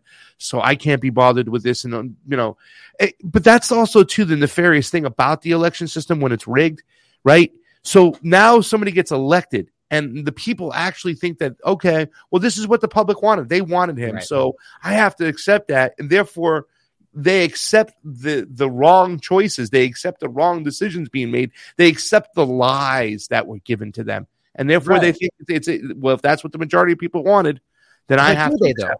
But do they, though? And that's that was the finished point of that I left off, the caveat there. Not just, it's the bigger part that, is that the majority? I think at every point today, we need to ask, I agree with the sentiment, and that's my point about those that are involved in the process. But I think the real question is whether the majority actually thinks that way, or that they just are like us, or people like us without the mediums through which to scream their opinions. And they get cast into the representation of either not caring or the you know what I mean? I just don't buy it. I think we're starting to see that the majority perception is not accurate, at the very least right now. I think that, but I guess we have no other way but to continue forward and try to find out. But the things you're proposing would certainly let us know. Yeah. But I think this is interesting. Just to go back to the video, I want to play a little bit more before we finish, is that you search for this video today, and guess what? You don't find it. Clint Curtis voting machines. I mean, that is the best possible thing you could write in to look for that video with all the different tags, and it's nowhere. It is literally nowhere. Big surprise, but you'll find it if you dig hard enough, right? Yep. But let's keep watching this, a couple more parts of this video. Than that, you won't see it. All right, Mr. Curtis, if you had been asked, you or others with your professional expertise had been asked to design a protective program that would protect the Ohio elections from against such software to fix the election, could you have done so? If we've been asked to make a program that could fix the election, sure, anybody can do it. No, could you have designed a program or a procedure or a protocol that would have protected Ohio against this kind of rigging? No, you have to look at the source code. You have to get probably programmers from both or all parties to look at the source code and determine if there's anything in there that shouldn't be there. I mean, it's a simple program. You're adding 1 to a person's total. It's 100 lines of code tops. All right. Are you aware of whether there was any protective action in Ohio against this kind of vote rigging through software? I don't know.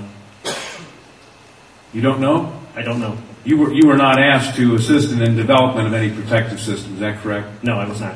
That's an interesting point, actually, in the context of how they always frame this. And I think that's where he's getting at with that line of questioning, is the idea that, oh, well, their only reason they're doing this is to be able to know how to protect themselves from the bad guys. Mm-hmm. That's always how they play this, right? Same thing with the bio, the BSL-4 labs. No, we're making bioweapons so we can make vaccines to protect you. Yeah. In the 1 in a billion chance somebody happens to make the same secret thing we're making. Like, it's just so stupid and childish, but it's the same kind of argument. And the point is, no, we didn't design anything to protect ourselves from it. We were designing things to stop and manipulate the elections. I think I didn't pick up on that really the last time I watched this. Yeah. Well, and also too, as well, is I think probably that person who is questioning is referring to the John Kerry situation in Ohio, where they found the vote flipping. They kind of did a test, and they were able to examine some of the source code, but they couldn't get it because it was proprietary and whatnot. But they found that there was a vote flipping mechanism. So I think with that, since people are, he's going to assume that most people are small minded. He's going to say, okay, you've been asked to create a machine, but you weren't in Ohio. Okay. So yeah, our guy won legitimately. I You know what I'm saying? Like, I think he's trying to point out that this guy didn't do anything in Ohio, and that's the area that's unsuspect. Well, no. What he actually specifically asked was whether you made something in Ohio to protect us from the thing that you paid to make, right? So that's it. But you're right. I mean, it could go either way, right? I mean, it's an interesting point. Hold on. Is there? I think there was one more point he was going to make here. Unless do you remember the video? I haven't watched it in a long time. Yeah, it's been a while. But let's watch one more minute. Let's see. In Europe, have you reviewed at all the election results in Ohio? No, I haven't. Okay. Given the availability of such vote rigging software and the testimony that has been given under oath of substantial statistical anomalies and gross differences between exit polling data and the actual tabulated results, do you have an opinion whether or not the Ohio election, presidential election, was hacked? Yes, I would say it was. I mean, if you have exit polling data that is significantly off from the vote, then it's probably hacked. Well, that's certainly relevant, isn't it? Do you have any thoughts on that? Well, I mean, that's the whole thing. The exit polling data is what really the Bernie Sanders case, was built upon. There was other lawyers that were trying to involve in other states going to try to show the exit polling, how they're way off. But exit polling historically has always been so close on. It's always been within like 1%, and if you're within 1-2%, you're okay. But these exit polls that were happening during Bernie Sanders, they were like 6%, 7%, 8% off. Something was wrong. So it's kind of funny that you can go all the way back to this date. And he's saying, well, yeah, I would say, in my opinion, it was hacked because of the exit polling data, which is usually on compared to what the numbers you got. That would make you want to say, let's open this sucker up and take a look at it because it's obviously something there. But they've eliminated exit polls. In fact, at one point after the Bernie Sanders in 2016 primary, they just stopped doing them. They stopped doing them. They're like, we're not going to even do these anymore because they were just exposing themselves. That's how far off elections have been, and how far they in these last several years. Like they know that's what it shows. I mean, you can read into it if that's what it seems that would suggest that they are aware that's the way to glimpse into the illusions, or that so they just get rid of that. It's wild to me. But so the idea being, well, first of all, I would take issue with the word hacked. I think that's the guy framed it who was asking the question. It's not hacked if you wrote the software and you're simply using it, but nonetheless, it's the same point. But so, what do you think? Where's the overlap here in your opinion in what we're seeing for not just Bernie Sanders but the Trump election, if any? Well, one of my first election integrity activists, to kind of my mentor, she says, "Listen, it's like a spider web. There's all different types of mechanisms. So when you start looking in one area, they'll go switch to the other." There was probably areas in which maybe they messed around with the computers. I think with maybe some type of weighted mechanism. I think Arizona might have been one of those areas. But the thing about it is, in this particular election, being that it was COVID, they had all these other ways in which they can manipulate the election. They created all these rules. The drop boxes, the mass mailouts. They've been practicing the mailout system game before, so they had it already intact. They knew what to do. So in this particular situation, I think it was definitely way off. I think in Bernie Sanders' election, and Phil Evans showed this too, the last couple of Trump candidates, they used the flipping mechanism and once again the weighted fractions to go ahead and steal elections. When you look at the pattern analysis, and these patterns are usually on, you know what I'm saying? When you see messed up patterns, you know when and where to look. The only problem is the system doesn't allow us to look. The system keeps us shut out. So no matter what, Clint Curtis is talking about, we need to look at the source code. Well, you're not allowed to look at the source code. It's illegal. It belongs to Dominion, which was Diebold back in the days, or it belongs to ES&S. We're not allowed to look at it. And he's telling you back then, that's when computers were still like, they're nothing what they are today. Right. Well, you can easily mess with an election if you don't look and examine the source code. Well, we have the same problems today. We have the same mechanisms today. The power doesn't lie with those who cast a vote. The power lies with those who count the vote. And we still have, and here's something else too as well. When I was in Brazil, they use a DRE system, a direct recorded electronic device, right? Which I can never ever endorse, but in this particular case, everything's open source. Nothing's connected to the internet. I went from room to room with my phone, seeing if I could pick up a signal from any machine. Couldn't do that. In America, they're hooked to the internet. Mm-hmm. There's no two ways about it. They say there's an air gap, it can't do it. No, they're hooked to the internet. So therefore, it's easier to cheat from a distance away. In other words, the least amount of evidence you put out there, the harder it is you get caught, right? So even though you put something in the system that can flip the vote right off the bat, you might want to wait and concentrate your vote flipping or your cheating or your fraudulent areas in areas that you need to do it. You know what I'm saying? That's why early counting is early fraud. If I get to count a week and a half out, right, before the election, before the official election date, I know which guy of mine, my established guy, is going to need help. So now I can either get ballots in that area or I can take away ballots in that area. In other words, I'm getting the playbook of the team I'm playing weeks before advance. So that's another thing too as well. I know I'm kind of drifting off over here. No. Go ahead. I'm just trying to grab some links in the background. No, it's just everything that Clinton was talking about right over there is still in play. Mm-hmm. We don't look at the source code. The source codes are proprietary. Sorry, so no, it's okay. It's just there's so much overlap from what he said over there, and like I said before, we said early in the show, things are getting worse. They're not getting better. Right.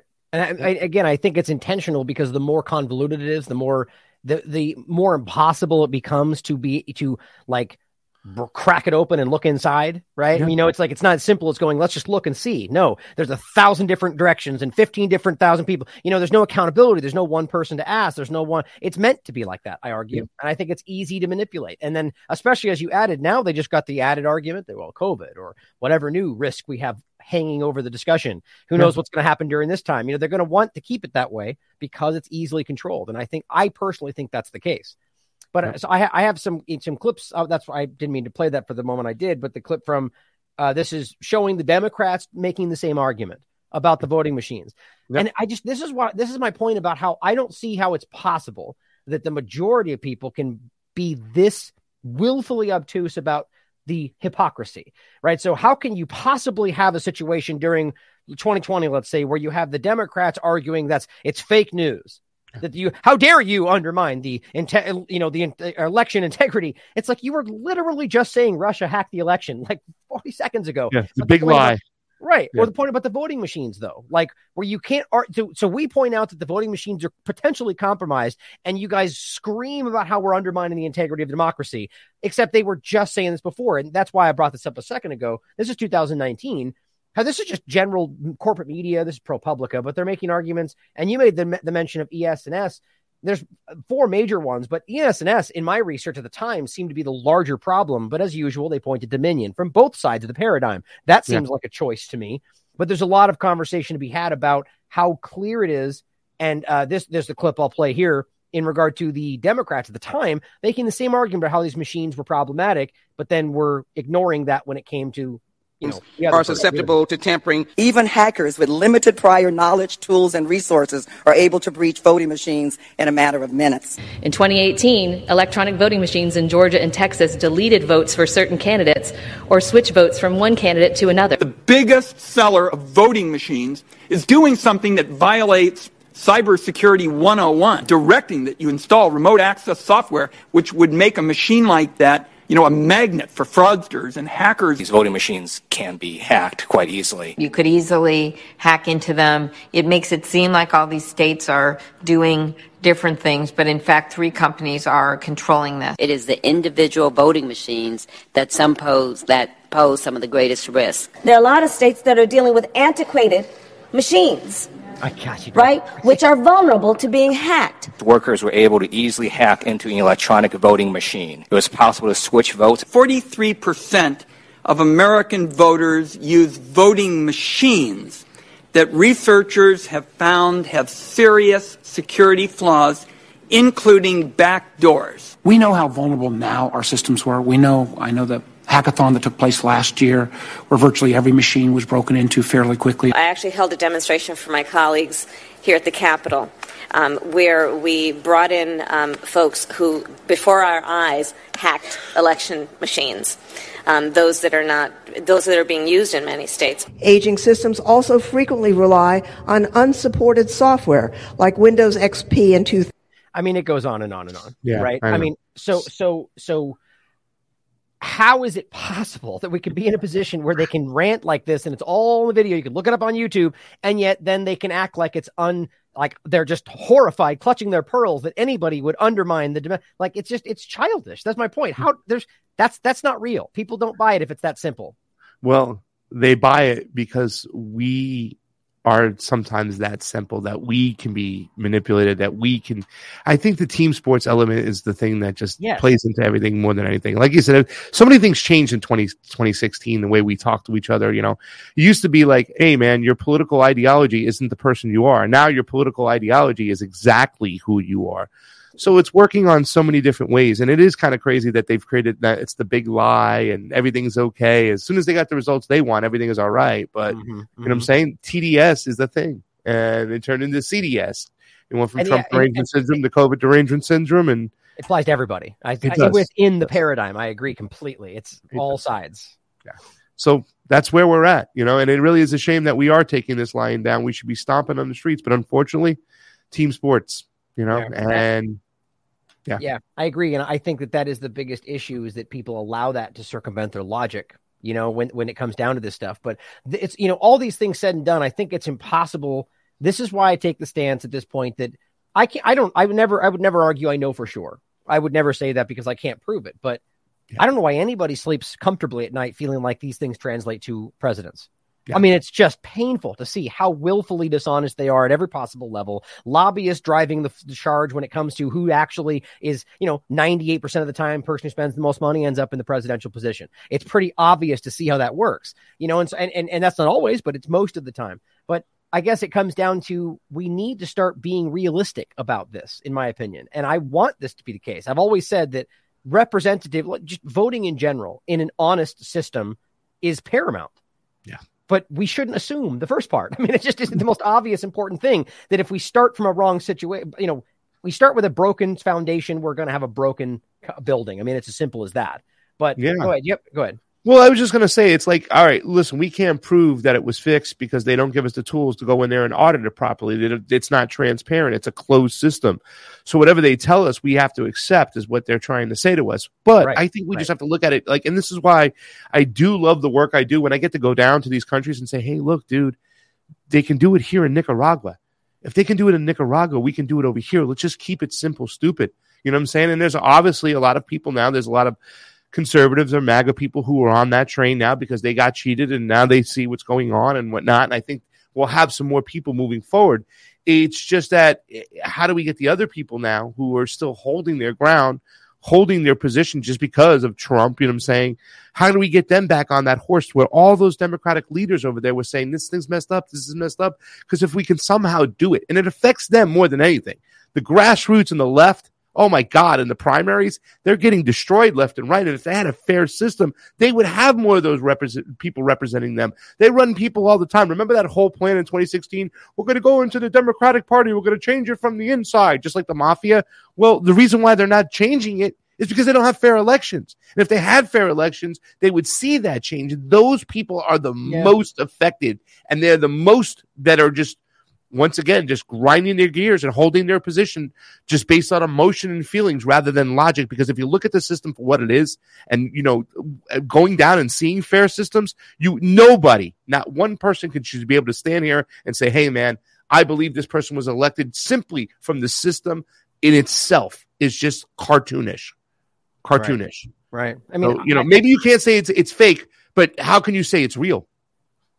Right. Yeah. Well, I mean, I think the important thing is to have skepticism, even about Nicaragua, but any of these locations, especially since we do see a very hard to miss global agenda playing out. And a lot of these countries, whether having fair elections or not, are invested in a larger agenda that does seem to circumvent people's sovereignty. So I'm very concerned about how that is being pulled from an international level. But that's a very hard and obscured thing to get into. But I just think we're at a point where there's more than enough evidence, internationally, local, for people to have a valid question about whether or not these things are even made to translate into elections, and really just the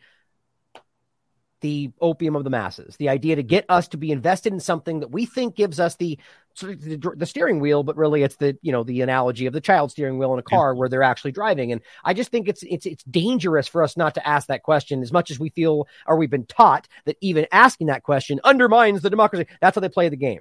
Right. Yeah. It's the same reason they say you can bring it up now, but they can't bring it up then. It's just about when you're allowed to ask the questions. Right. And we all need to realize that's control, So I want to end with the question about, because I didn't expect us to come to solve the issue on the show today, but the idea of, if you're in that position, like me, and you're in a situation where you feel that the entire premise is broken, like where it's not about engaging in a broken situation, that you're going to consent to a system that's designed to steal that from you. What do you feel that you do in this situation? That's why I want to talk about your thoughts on abstention and why that's such a clouded, undefined thing, and especially in the United States. Well, it's kind of funny because there's the part of like, if we had a voting system and, when they tell people go vote, like, I'm like, no, if you don't know anything about what's going on, and you know what I'm saying?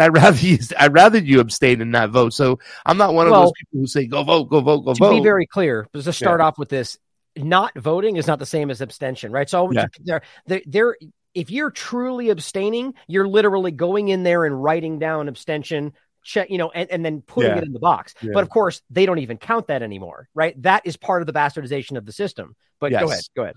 I wanted to take the opportunity to say people who don't know what's going on should just be quiet and not vote. But I mean, that I know what you mean by abstaining. And Steve is one of those guys who say you shouldn't vote at all. The only thing you should do is lock those doors shut until they give us a system that works and not participate in it. But I'm one of those people who believe in creating evidence.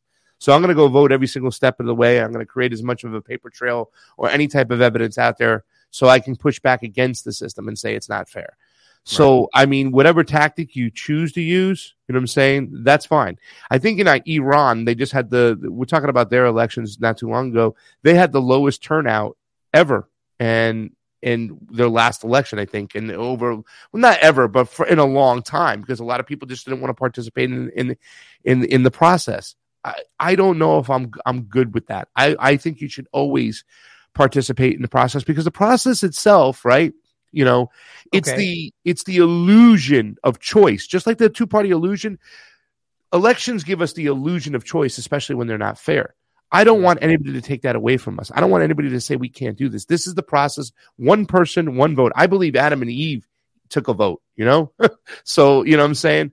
Unfortunately, he lost the tiebreaker, I guess. But I believe that you should always vote. I always believe that you should keep, create a trail of evidence, if the system's unfair. And I don't believe that should be taken away from us whatsoever, because that's what they want. They want us not participating. They want us not caring. So I don't know if I agree with that. I agree to a certain extent, but here's the thing for me, and this is where it gets into the difference.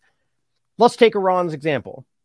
Now, not even get into whether that's the accurate representation or whether there's propaganda involved, but take it from a U.S. perspective. Mm-hmm. If the Iranian or the United States citizen believes that they're being lied to, like, let's say your belief is, and let's just even take it one step further. Let's say you're right. Let's say that when you put that ballot in that box, it gets thrown in the garbage. Let's just say that's the fact. Not everyone is aware of it, but for the sake of conversation, that's what happens. Not everybody knows that. What do you do? What's your action in that situation? Well, I mean, that's what we got to do. Are you asking me like? No. Hypothetically, I'm not trying to put you. Hypothetically speaking, we're in a world, whatever that is, where you in this country you vote and Pasta, that they throw it in the garbage, but not everybody else knows that. Do you still go in and write your name down and go down on the list as documented as voting? Yes, you still do it. Explain. And then, why? Because then you can, if a lot of people do that, then you can have a situation which we just had, right, where people are questioning the system. Now they are starting to. Well, hold on though. They threw your vote away though. They threw it in the garbage can. So no, it didn't influence anything other than your perception of it and how they use the idea that you consented to give themselves power in that situation. Well, here's the thing: if that happens to multiple people, though, right? Don't you have like what's the word I'm looking for when everybody realizes something? I don't want to say a reckoning, but you have this kind of awakening, enlightening. That's what we have, right? So the more it happens to people, the more we can have that type of awakening. I think that there's two ways to either you can fix an election by subtraction, throwing it away, throwing it in the trash, or by addition. right? But if we participate in this whole situation where we're voting, and then overwhelmingly we see that the votes are either going into the trash or they're getting these votes for somebody else, that's going to make us examine the system. And once we examine the system, then we can ask for a better system and demand a better system. Okay. Right now, I was just going to say, right now we have one group that's demanding a better system. And maybe it has to happen again to the other side before they demand a better system. But we are in the process of, one, learning our system. More people are looking into it, learning the system, and then two, we're pushing for that change. So the idea is to get to a point where we can get the change where it could be a legitimate system. But I'm with you on that. If we exit out of the system altogether, I don't know if that's But see, there's the confusion that nobody's exiting anything. First of all, we're talking about abstaining, right? Abstaining, I should be clear about this to begin for those people that need to understand that this is a very important political thing to understand. Yes. Right. This is a valid political vote. It goes right back to the founding fathers. The idea that you're putting your vote in this case, an abstention location, or writing abstention and putting it in the box. That's supposed to be tallied. That's supposed to be literally written down as abstention. Yes, no abstention. They just choose to pretend that doesn't exist anymore, like jury nullification. Yeah, that's a valid vote. That's not voting. That's voting abstention, right? So the problem is that and you get to a point where today where people that might have otherwise choose to vote abstention don't, because they know it doesn't even get counted, right? So you've been boxed out, right? Yeah. My point, though, is to go back to your point. I agree with you, except the problem is that the people, let's just say the MAGA group that have realized, or the Republicans that realized they were stolen from, that's their opinion.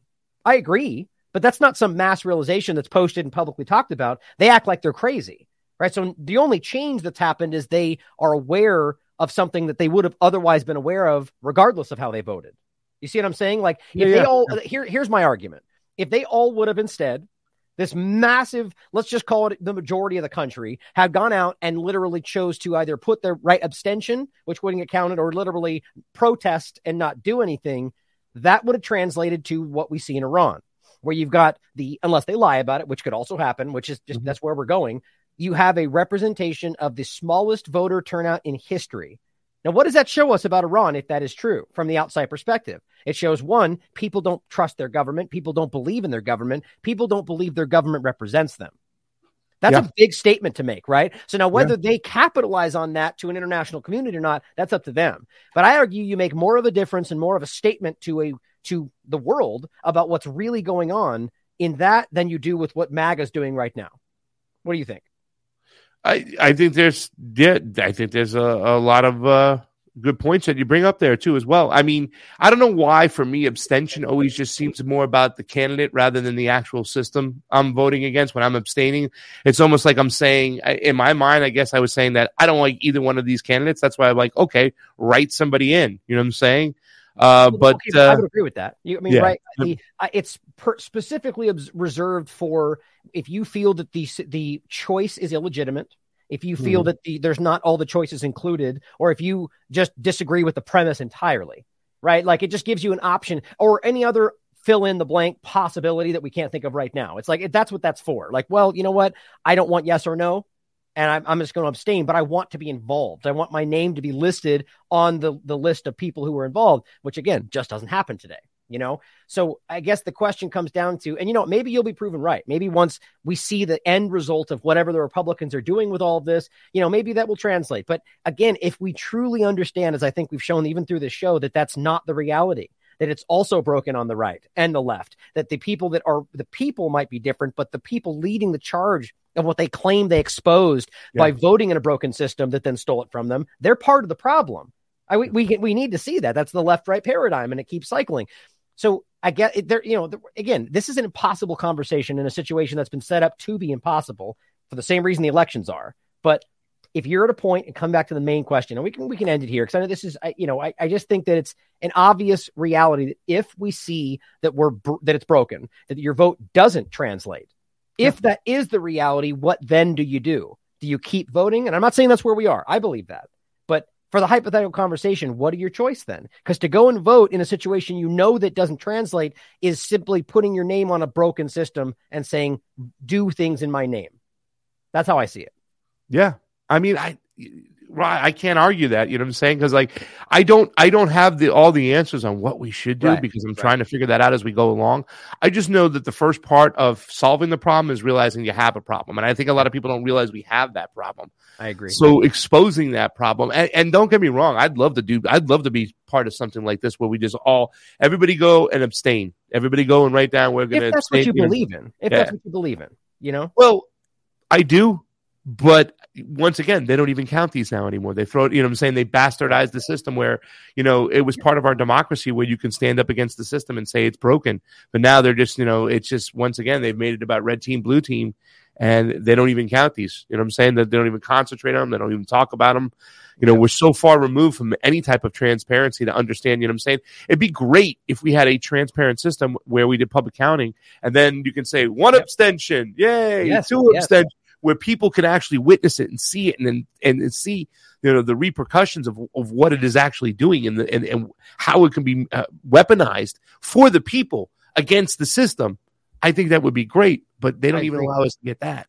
They don't even let us see that. So, I mean, all we can do now is just continue to point out the system, the flaws within the system, point to other countries as an example that do have free and fair elections, or at least somewhat, you know, free, fair elections. If we continue to do that, hopefully we'll get some movement here and there. There are some bills that have come down the road in Georgia and whatnot, you know what I'm saying, where we can see some things. They are fighting for public counting in certain areas. So, I mean, you know, we should all, it's like the inside-outside strategy, right, that we're talking about over here. Here's a good method. Here's a good method. Mm-hmm. Continue to do it all. And I like this. I love this whole idea. I would love for them when they're tallying up all the votes, they would say Trump got 5,000, Biden got 2,000, 3,000 abstained. If they would be able to show that and we could see the fruit of our labor. Yeah. That's awesome. Or more specifically, as I think it would translate to, is 1,000 here, 500 here, 40,000 abstained. That would be a big statement, right? And that's kind of the idea. But regardless, I think what we can agree on here, and again, I respect you greatly for being able to. I mean, we all should be able to. I don't know, you know, who know? I don't have all the answers. The problem we have today in this field, especially, is a lot of people feel that they need to have an answer to everything, and that's part of the problem. But the idea that what we can agree on is that what we need is more people invested in the situation, in solutions, invested in the system, trying to change it, even if we disagree on how that should be. You know, like whether we should collectively abstain or whether we should try to, you know, either way you look at it, more people involved equals change at the very least. And it's not always positive change, but at least we can get things moving. And I believe personally, and I've said this for a long time, vote no one 2024, 2022, however you want to look at it. Go out there. And that doesn't mean don't be involved. This is just coming from me personally. I don't want to put this on pasta. Just that if you go out there and you're invested today and you want to vote, go out there and vote and write down abstention. Or write in someone's name that you believe in. Vote for what you believe in. Don't fall for the two-party trick of lesser of two evils. That's always how this plays. There's a lot of other people other than left and right out there. But at the end of the day, I truly believe in the power of abstention. As this article I wrote a while back says, why your vote no longer counts. The true power of abstention and election fraud already underway. Actually, I take that back. I think this was the show I did about it. I'll find the actual article. Hold on. Actually, I'll do it afterward. But I did a video about this included. In any case, I do believe that abstention is powerful, and it can be if it's done the right way. But I appreciate you being here today, Poston. I really appreciate the in-depth conversation about this, and I think what you're doing is important. I believe. Thanks, man. I believe. Thank you. I believe that what there are people and institutions and groups out there that at the very least believe we can change these things. And maybe that's what's happening around the world. I am always open. Like even what I said during Trump's administration and so on, I said, I don't believe what you guys think he is. I hope I'm wrong, though. And I will pray that I'm wrong. I want to see people doing things and changing the world. I just don't think that's what that was. And same thing here. I really hope that's what's happening. And I hope that people can at least stand back and have an open mind about it. But all we can do is fight for what we believe in, right? Yeah. And here's the thing. By the way, like most of the solutions are already there, right? This is not rocket science. This is voting. And most of the solutions are already, we know what they are. You know what I'm saying? Those who are following the game understand what the solutions are. We know what they are, and they're going to be implemented. Yeah, you can do a little bit of this, a little bit of that, maybe not have a proprietary software, have an open source, maybe not even have it, just eliminate it, whatever. There's so many, things you can do, but the answers are there. But also, for understanding the foreign policy aspect of it. You know what I'm saying? The way they attack these countries, the way they manufacture consent to fund coups and whatnot. They start with these elections. They say the system in which they chose their leaders are illegit or not legitimate, right? They're illegitimate. So the fact that we can study those things really brings us to full circle to what we're seeing in Brazil, because right now you have groups and advocates and people out there right now trying to say that what's going on in Brazil is almost identical to what happened in 2020. And it's a lie. Conservatives, Republicans, Alex Jones, InfoWars did this whole thing on the Brazilian elections. And they were like, wait, so the ballots were getting counted and they came in late. I'm like, first of all, there's no ballots in Brazil. You guys don't even know what you're talking about. So if you understand, I mean, literally, there's no ballots, and they're talking about like ballot dumps and like trying to compare what happened in 2020 and trying to make it look like Bolsonaro, who hijacked an Independence Day parade to make it look like his event that he had hundreds of thousands of people, when it was actually the celebration of the Brazilian independence or whatever kind of independence they want. But understanding these elections right now, I'm in a position where I can push back against them and say, no. If you care about our national sovereignty here, you have to care about that national sovereignty over there. You can't pick and choose which elections are fair and which are unfair, which one can be manipulated. So if you're for fair elections here, you should be for fair elections in Brazil. So don't try to twist it. And that's what I'm able to catch these people doing, because I understand the system inside and out. And I went down there and observed it and was able to report back to you lovely people so they can not manufacture consent for a military coup in Brazil. Right, exactly. And I think that's a perfect example of how these leading independent media out there will leaning one way in the two-party paradigm, which, in my opinion, removes logic from the conversation. So I don't know if you'll trust these right-left paradigm, independent media out there, but the idea being that they're wrong and that they're leaning in a way that's pro one side or the other. And it's very frustrating. We see this. And I hope people will look at your work and realize that there's, somebody out there trying to show them what's really going on with outside of the two-party paradigm. But the last point you bring up there to leave us with to think about how insulting it is to pretend that you have a group that actively throughout history and right up until this very day, provably, is disregarding whatever you want to call it, democracy, fair elections all around the world because they don't agree with the outcome, yet screaming that we care about fair and elections with integrity. And it's just so insulting to see, and we've seen this with Bolivia and numerous examples. And we're seeing it right now in Nicaragua, that it was fair, or in Donbass, and yet they just don't care. It's very sad. The people's love for Bolsonaro is going to allow them to say to become what they hate, right? You're just sitting here screaming about these elections, and now you're going to say, "Oh, Bolsonaro deserves to be the president," and we're not, and when he's not fairly winning his election, and you're not even trying to understand. And you're being manipulated because there's no fair press anyways. But when you go down there, you understand why people like Lula. You understand the social and civil unrest in Brazil. Fiorella had her phone stolen the day before we left. Another friend of mine had his phone stolen the day before he's left. I mean, literally more than half the people I knew in the delegations out there have their phone stolen. And it's so much social and civil unrest over there. I mean, things are about to blow. And people don't understand why they want Lula to come back into power. Because they're starving and they're in the streets. And you got to accept that. That might not be your guy. He might be a compromise between the communists and the capitalists, the way he gives a lot of money to the poor. Okay, and you might call him a communist for that, but he's really not. But whatever the case may be, you have to understand why the people want him back in power and the faults of Bolsonaro. But they're like, oh my God, Bolsonaro, where he stands on the jab, where he stands on the vaccine. We have to support him. All these points matter, but my point, I don't even think it's really about our choice, right? It's not our choice; it's their choice. Exactly. That's the main point over everything else, right? But my point is that I don't even think they care about the jab in the context they're framing it as. I think it's about left-right paradigm. It's about Bolsonaro's on our side. He's the one that's supposed to be there. So anything that happens with him is fair, and election has integrity. But if it goes the other direction, we're going to call it fake news and illegal and whatever else, and bad guy communism, whatever else. And that's your point. It's not your choice to decide what those people want for their country. And just because you don't like what they may have voted for, that you then argue that it's illegitimate. It's this broken process. And as you pointed out, these are people that are screaming about their election being stolen and are now willing to stand behind someone who is doing the same thing. This is why two-party paradigm is the problem. I've said it for a long time, but thank you so much for being here, Pasta. I hope people will check out AM Wake Up and Convo Couch. You guys are doing great work out there. Anything you want to leave us with? Upcoming work, social media links? No, tomorrow check out AM Wake Up. It's T-Lab Tuesday.